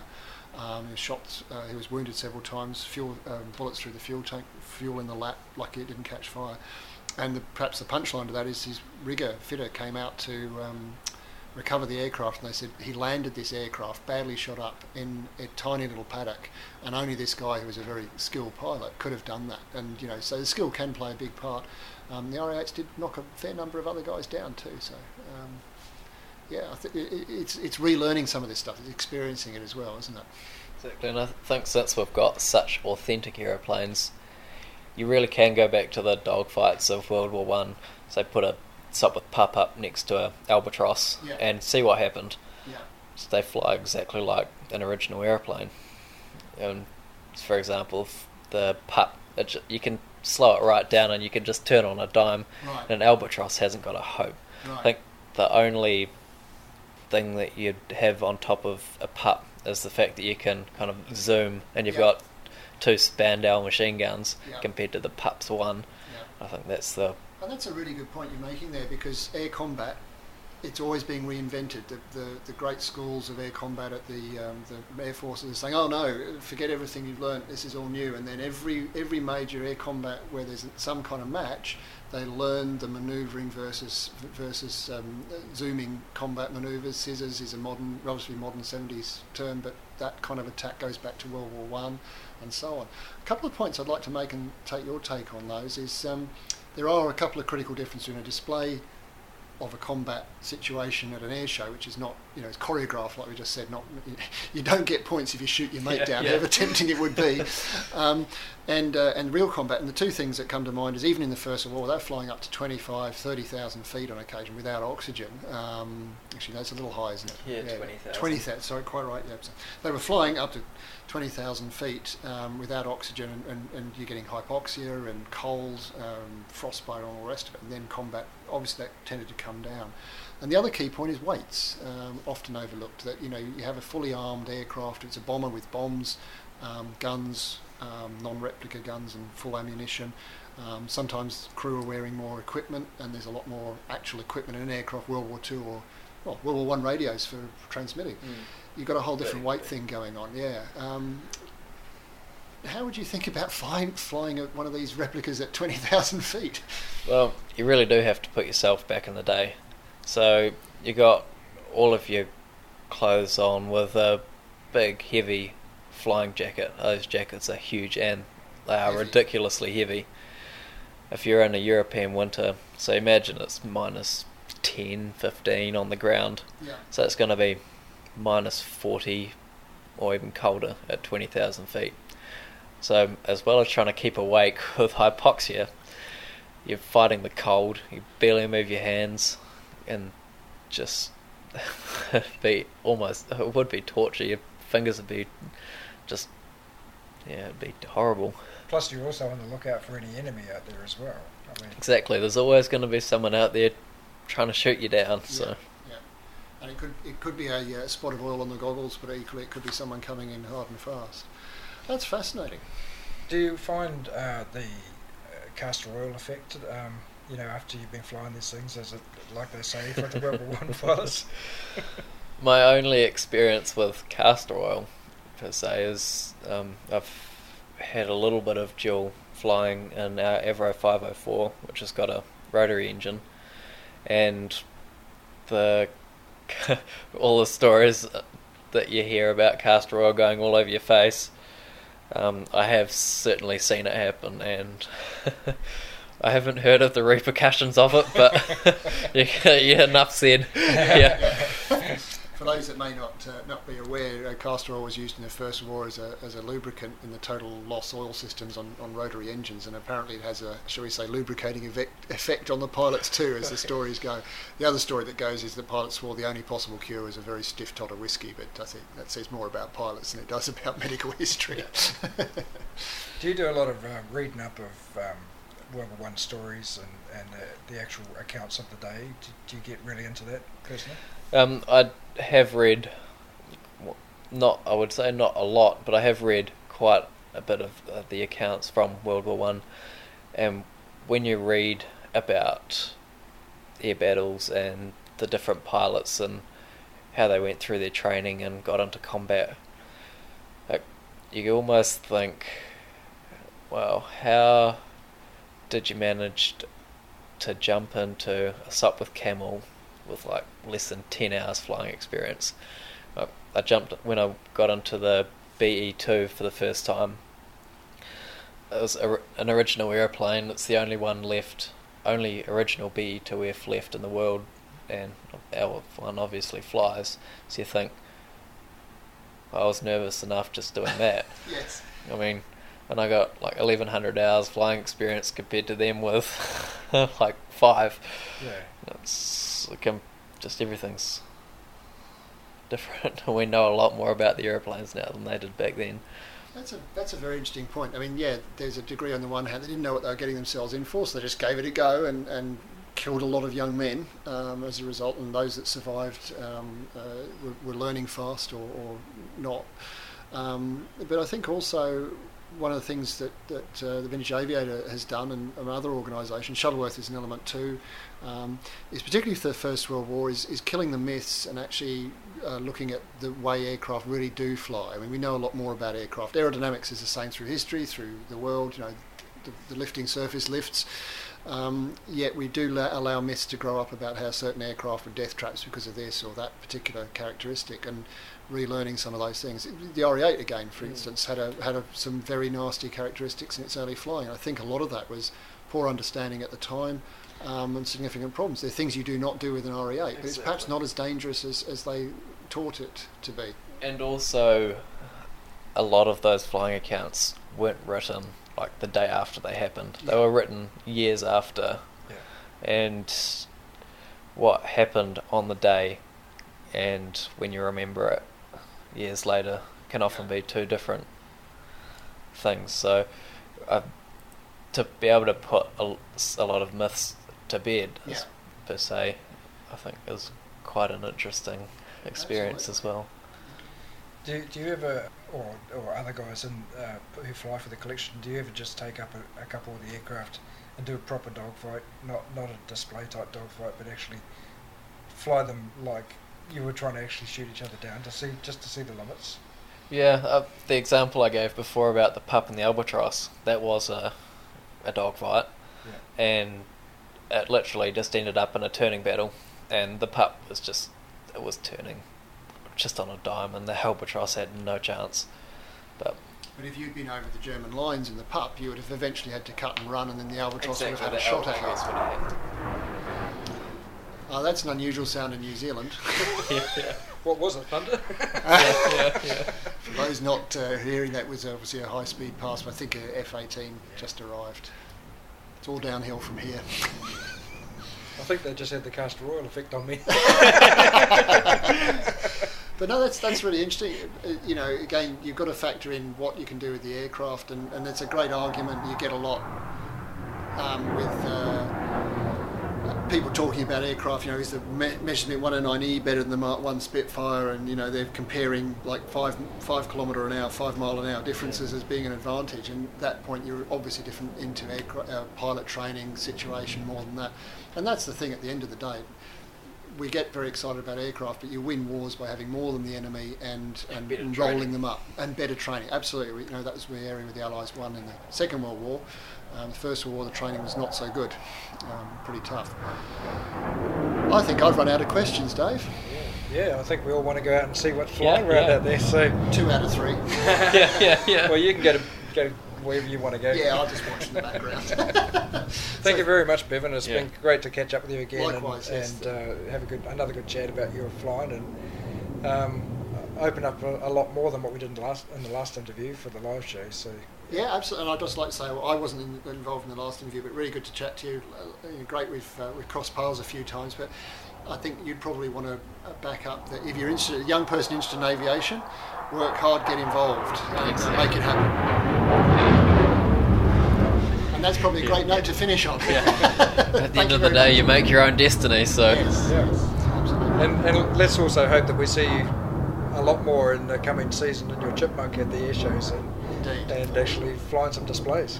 Yeah, I'd love to be. Oh, fingers crossed. Make it happen. Thank you very much. Thank you. Thanks. Cheers.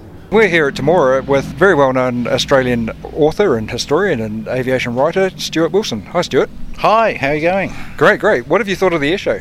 Oh, it's wonderful. Of course, this is the third one that they've done here at Temora, and each one gets better. The lineup of aircraft has just been fantastic. We've seen some new things. The Corsair, for example, that was a bit of a highlight of the show. Definitely. And really great to see.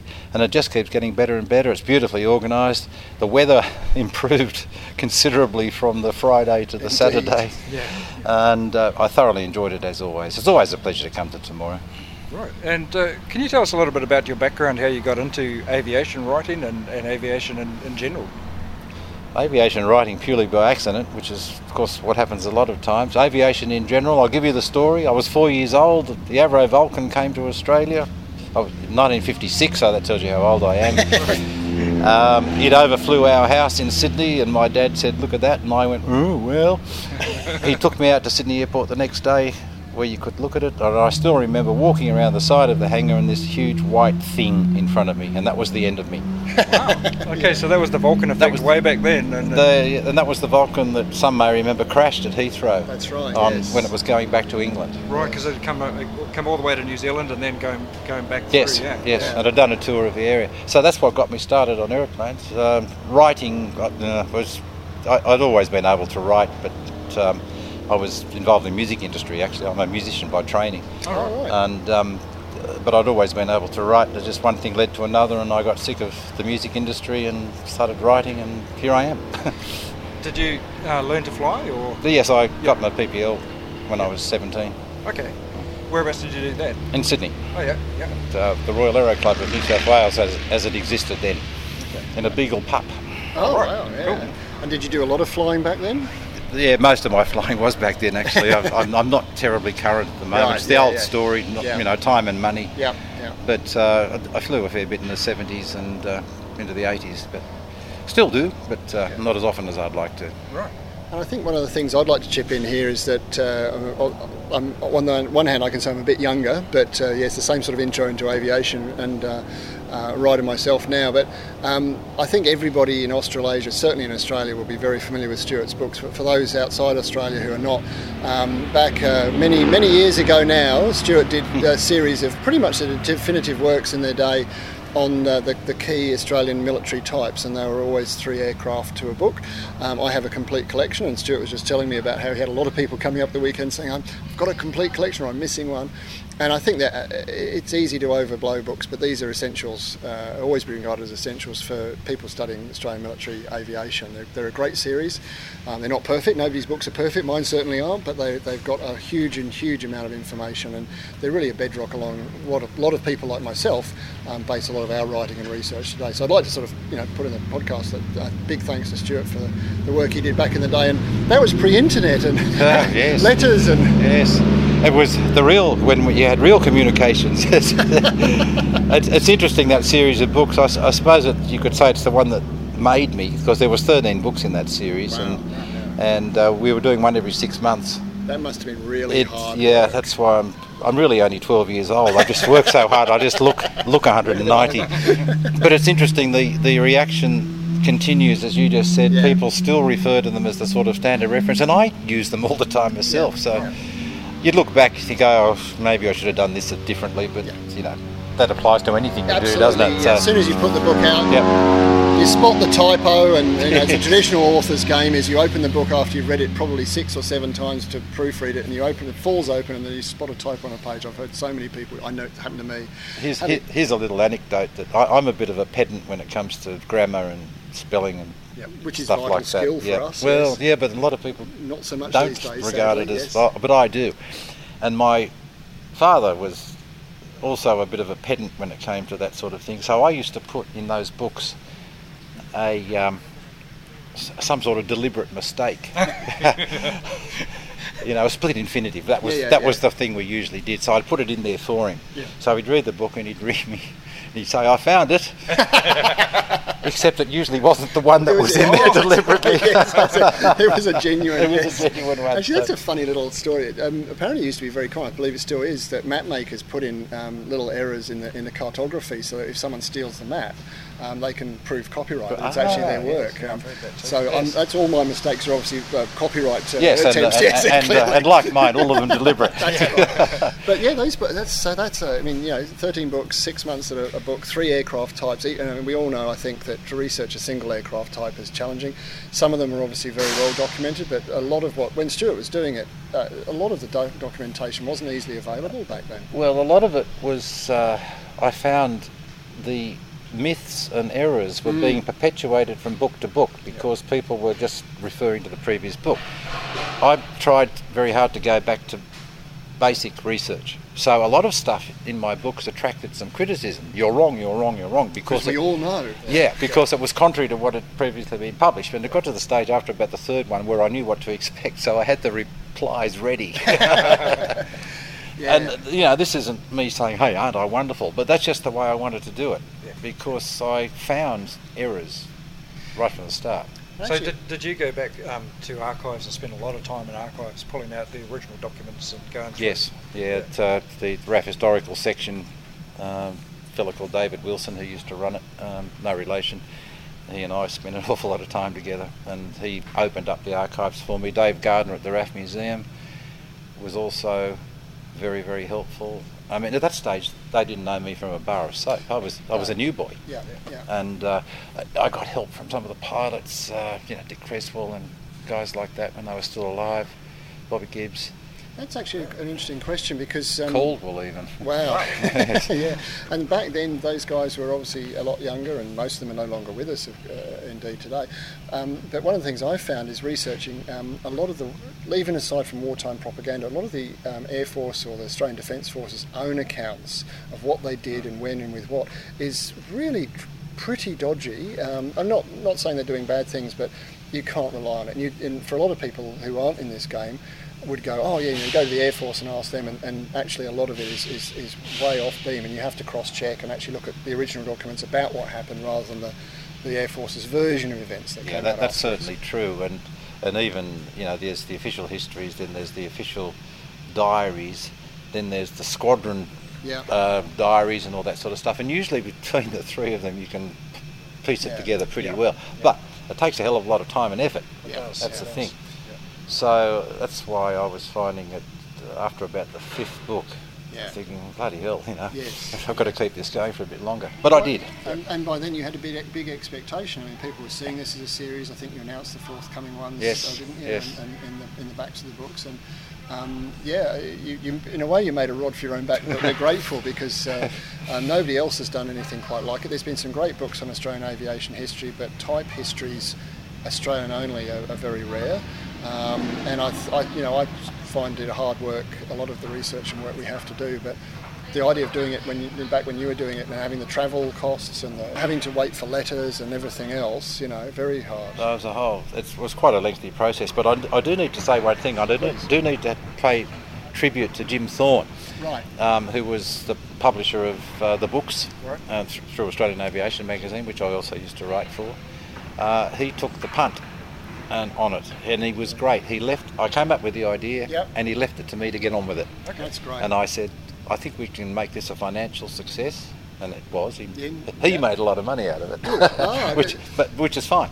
And to his credit, he just let me get on with it. So I did the concept, the organisation, the whole bit basically, and he just stood back and let me do it. What sort of numbers were each book published? And are they quite rare now? Are they hard to get?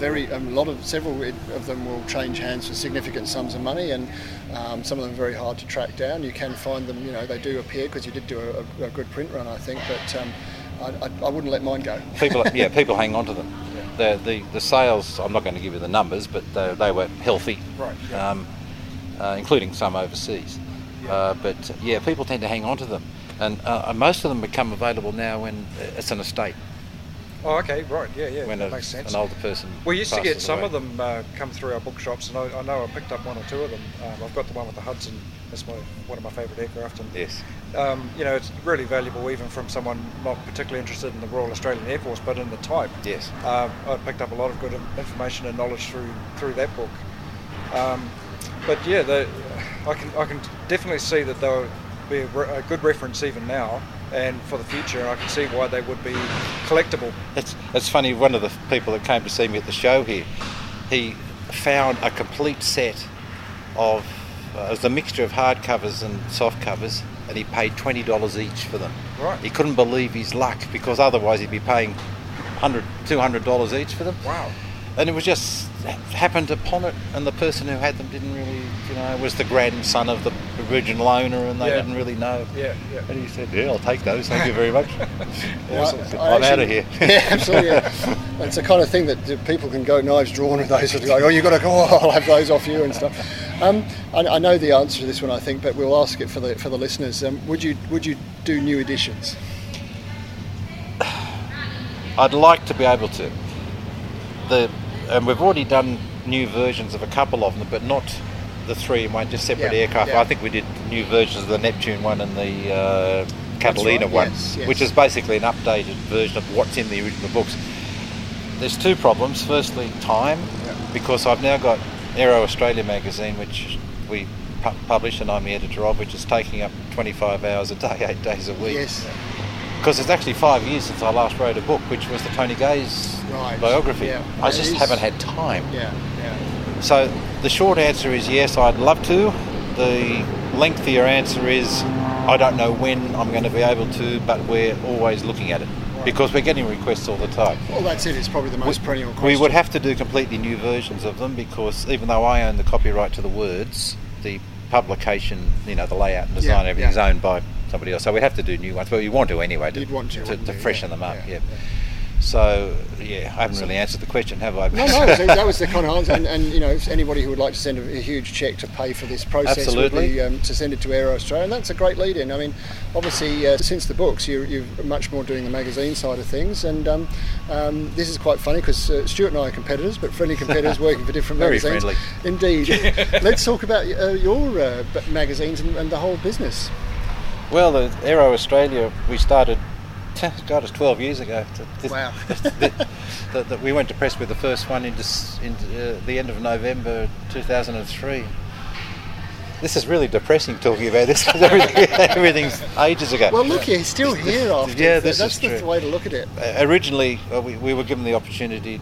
Asked, would I like to start an aviation magazine? And I'd been doing stuff for Australian aviation for 18 years or 19 years, and I was like, okay, what the hell, we'll give it a go. Now, we didn't own the publication initially, but we do now. Right. It changed hands a couple of times to private equity investment publishers, and so we've basically saved it from them. It's a horrible thing. The flip side of what you were just saying about having a backer who lets you get on with it is that most backers don't, and they have very clear views about how you should do it, and generally speaking, they're really bad ideas. And they don't. They very rarely fit in with what I would regard as a good idea. A lot of good magazines have been killed by bright ideas in the background. So the bottom line is Wendy and I now own it, and nothing's changed as far as the editorial side of things. It's my baby, let's face it. I created it, and I'm eventually going to have to let it go, but not just yet. Yeah. Well, I think, speaking as a competitor, it's a great magazine, and you've got a very strong style and format. You've got a good roster of good names who provide you with good material, I think. I never get to see with your magazine who's late and who's has to be chased around. I'm sure there's a bit of that, and we're not going to ask you that. I think you just did. It's a challenge putting these magazines together. People see it on the newsstand and they go, "Oh, this is nice," and there's a bit of coverage on my favourite thing, and they're very happy, but they don't know the hard work that goes on behind it, and that is something we both very much know. Well, we have a staff of 2. Yes. Yeah. That's me and my wife. And that's the case for many of the magazines, isn't it, out there? People absolutely. don't realise. Absolutely, and that's the point I'd pick up on there. I'd love to know what Stewart thinks, is that we're in a very interesting time now. I think 10 years ago I would have said that print magazines as we have them now would have been dead by now in 2015. If you'd asked me in 2005, we have a good range. Australia has an excellent range of aviation magazines. Per capita, I think one of the best in the world. We have more aviation magazines in Canada with a much larger population. Yeah, we've probably got too many actually. But and that's an point. Yes, we may have too many. There's a lot of overlap. Having said that, from the reader's point of view, there's an excellent choice available. And like I just said, we're still here. And I think a lot of people would have bet with the books and with the magazines, we wouldn't be doing these sorts of things. I think there will always be a market for print. Yep. I think as far as periodicals like mags are concerned, it will go to a certain level, then it will stabilise. Yep. Because so many people, including me, like to have the hard copy, the feel of the hard copy. And it's interesting, a lot of young people are starting to think the same way with publications. Digital will increase, but the digital proportion of the market at the moment is very small. Right. It's tiny, in fact, in our field anyway. Okay. We do have a digital version, but it's probably not even 10% of the total sales. That would be the same in a lot of other magazines too, So it's interesting with the technology, how things go around in circles. Again, just referring back to my music thing. Yeah. When I was involved in all of that, we were recording on tape, of course, and then the digital stuff came in. Yep. And there was this feeling of the lack of warmth with the digital thing, and there were certain things you couldn't do with digital that you could do with tape, with analogue. Yeah. And it's interesting how many artists are now going back to recording on tape again. And not just like the retro guys, like, you know, as a printer, just because modern of the fun guys. of the thing, because it's a technological advantage. Because they've worked out that, I've had this theory for years with the music, that my ideal situation for recording would be to record analogue and do the mastering and mixing digital, get the best of both worlds. And that's what's happening. So there is, in publishing and other fields, there's this re-evaluation of what digital, the advantages really are. Right. I think that's a really, I find that really interesting, Stuart. One of the things I find when people talk to me about digital and print with magazines and books, obviously, you know, I like the digital element, but the print is where I started from and what I would like to continue to do. And I think it's a bit like the relationship between cinema and TV and home media, shall we call it. You know, it used to be tapes and then DVDs and now it's streaming and so on, which is that they'd all be very happy if the other two disappeared, but they all depend on each other. You know, cinema now really depends on revenue raised through TV and through home entertainment. The other two need cinema to make the big blockbuster cornerstones of their business, which wouldn't otherwise happen. And I'm hoping that that's what we will see with the magazine and book business, is that we'll have a strong digital element, and it's great because there's lots of stuff you can do, as you just said, with music digitally that you can't do on a print one. Conversely, I think we still need print, and we will probably need it in the future forever. But you look at the number of books, aviation books, still being published in the conventional way.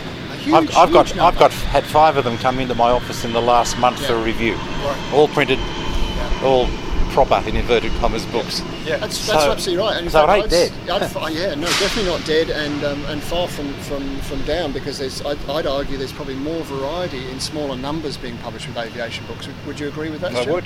Yeah, absolutely. Which is great, because we're getting stuff. It's kind of flip side of where we started with your books.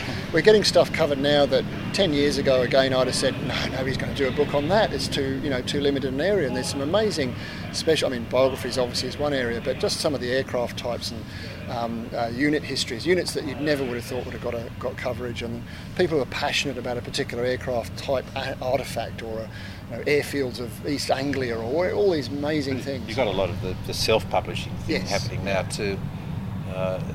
Ego publishing, as I sometimes call it. Yep. And some of these publications are actually very good, and some of them are absolute rubbish. Absolutely. Of course, there's never been a proper editor involved or a proper writer involved, and you think, oh God, why have they bothered? But some of them are excellent, and as you said, they cover subjects that normally you wouldn't think of as being covered in mainstream, and if they're done well, they certainly have a place. And I'd put an appeal in here, and I'm sure Stewart would back me up, is if you are looking at self-publishing something, please talk to a small aviation publisher and get them to help you with it, because too many great ideas have been ruined by someone trying to do it all on their own. And as someone who's actually worked in all aspects of the book trade, and Stewart as well, there's more to it than meets the eye in terms of cleaning stuff up, and a lot of it's invisible. Good editing should be invisible. Absolutely. People don't realise until they read something that's badly edited how important an editor's role and a proofreader's role is. I can't handle badly written, badly edited copy, I'm afraid, because it just goes against the grain for someone who writes for a living. and we try to do it properly, don't we? Exactly. Sometimes you just want to pick the bloody thing up and chuck it out the window, set it on fire. It's not therapeutic to use your red pen or anything. No. And it's sad, because more violence is required. As Stewart said, there's some great books that people have done terrific jobs with publishing themselves, and I tip my hat to them, definitely. There's a lot more in the middle ground, which is great ideas badly executed, and I just wish they'd had more help and advice. And yes, sadly, there's a few at the very bottom too, which just probably not worth doing at all. But yeah, if and a lot of us are very interested in helping people, and there's ways of doing these things rather than just doing it all on your own. We're available at very reasonable rates to do whatever editing you require of us. Maybe you'd like to say, going back to the magazine, a little bit about what Aero Australia is and what you think and promote as the sort of its strengths and areas of specialisation for the people who are not perhaps familiar with it. Well, it reflects my interest in aviation, basically, which is everything that flies. apart from UAVs. Everybody's got something they won't touch, haven't they? A wonderful story about the fellow in America who had a UAV flying into his backyard with a camera, so he got his baseball bat and belted the hell out of it. And he got cheers from around the world. I would do the same, only I'd use a cricket bat. It's got a bit of old, a bit of new, a bit of military, a bit of commercial, a bit of GA, whatever. A nice mixture. And the comments that we got from our readers who saw us over the Airshow weekend have confirmed what I always thought. I got it pretty right. Yeah. They like it. And basically what I do is I work on the basis, I did with my books too, would I buy it myself? Right. Yeah. And if the answer's yep, okay. Yeah, I'd agree with that. And also, do you find it interesting? I mean, there's a danger with some publications, and I'd certainly say Stewart's is not among them, that the thing is just boilerplate. You know, here's a story about the Spitfire. And you know, it doesn't matter if it's a first-time reader. It's just boring because it's the same fundamental, and it's telling the story in new ways or finding new bits. And sometimes you do have to do the old stuff again, but if you can find a new way of presenting it, that's fine. And of course, in our case, we put a great deal of heat on the quality of the illustrations in the publication. I was just going to say, too. very strong on the picture front. So there's no reason why you can't have pretty pictures and good words. Yeah. And I've always had that philosophy. Yeah. A lot of publications in the past have said you can have one or the other, but you can't have both. Well, I think that's rubbish. It's no good reason, really. Yes. And I think you've always had that timeline of dates, I think, haven't you, with events. So significant dates in aviation history. That makes my brain explode, because I only notice anniversaries when someone tells me it's the anniversary on the day. So looking ahead is too hard. But that's terrific. How are you with your wedding anniversary? Yeah, I'm good with that. That one's a very important one. Just as well. Yes, indeed. But yes, it's nice to have, and I think one of the things you've done is you've been very consistent with the magazine. It's very strong, nice print quality, very well illustrated, good content, and you've kept it very strong and the same throughout, which again is, I think, there's a danger to want to change for change's sake. Yeah, I don't agree with that. There has been some evolution, obviously, but it's been very small. You probably haven't even noticed it, but we're just making little tweaks here and there. But change for change's sake is something in any field I've always disliked. Yeah. So you won't find me doing that. Right, that's good to hear. I like that. So it's been a fascinating career. I mean, as I said at the beginning, we really owe you a big thanks for really kicking a lot of the Australian writing off. There are other books that came before you, and there will be books after we're all gone too, I hope. But just don't describe me as venerable. Okay, they're definitely not venerable. Yes, that's quite an interesting tag. So, what other sort of aviation things would you perhaps like to tell us about in your past or? Oh, well, it's just the fact that I've always been involved in it one way or the other. When I was working in the music industry, the music was paying for the flying. Yep. I got involved in motor racing as well. That's how I met my wife, Wendy, who you know. Yes, indeed. She was a motor racer. So I had the two most expensive hobbies you can imagine. Obviously, you were just working your way up to yachting or something, weren't you? Luckily, I was never into that. Yeah. But with aviation and motor racing, the old joke about $50 notes and throwing them into the breeze applied. But that was okay. So we did that.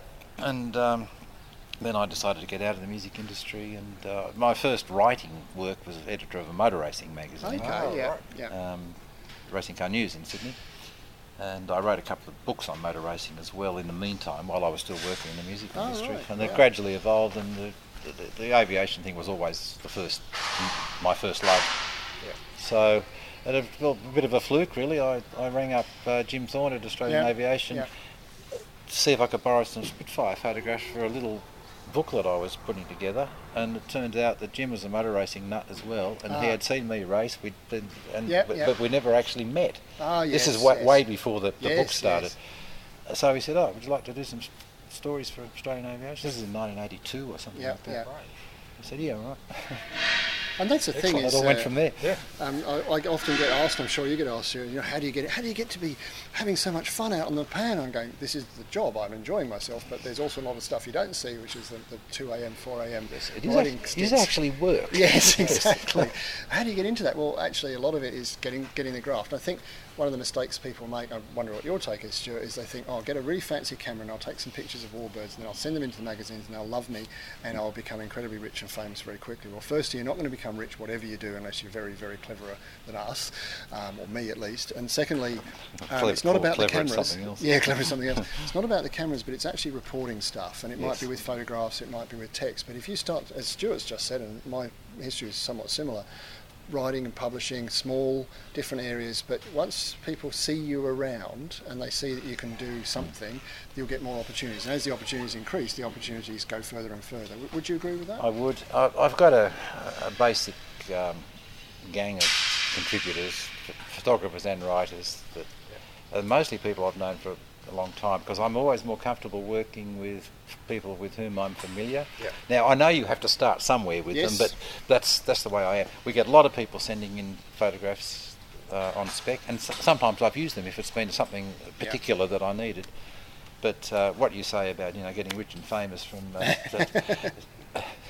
hell, the publishers certainly don't get rich and famous. No, the photographers have got no chance. Yeah. But there are some people you come across, and the guys I use regularly, they've got an eye, and they just have the knack of capturing whatever it is they want to capture just right. And we've got maybe 3 of those, and I use them as much as I can. One of them was here this weekend, actually. And that's a really good point. It's banging off the shots is easy. It's getting yourself into the right place at the right time for the right shot. I've missed a lot of shots. I missed shots yesterday that I should have got. And this isn't a sort of fisherman tale element. This is saying that even with the experience I've got, which is more than average, I miss things. But the good guys are the ones who capture the shot.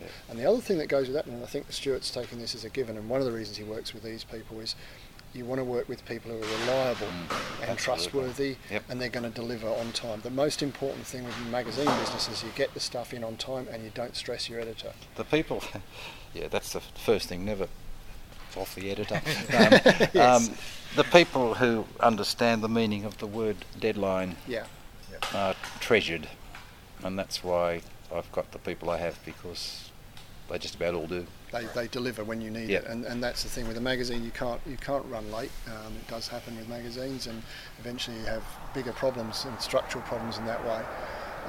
But you need to make sure that you're reliable, and I'd rather have someone who's more pedestrian but reliable than someone who's flashy and doesn't deliver when I need it. Would you agree with that? Absolutely. And you just occasionally you fluke and get one who's both. Yes, but not very often. And that's the names you see around. I think the names you see regularly in Stewart's magazines, the names I see in magazines and so on I write for, they're there not because they're lucky guys or they're mates, because they're reliable. Anyway, well, thank you very much for this talk, Stewart. It's been great to catch up again, and likewise, thank you. Hear a bit of background, and hopefully we'll see you again in New Zealand. We'll be there. I don't think we're going to get to Wanaka next year, but we'll certainly be at a marker in 17. Great show, isn't it? Oh, it's great. Terrific, I like the marker. I just like the whole thing. So we'll be there. Excellent. Yeah. So we can come and annoy you. Brilliant. And thank you very much. Teach you how to say Harvard. No, really terrific to have a bit of a chat, compare notes, and to pay tribute to one of our pioneers. Thank you very much, Joe. Thank you.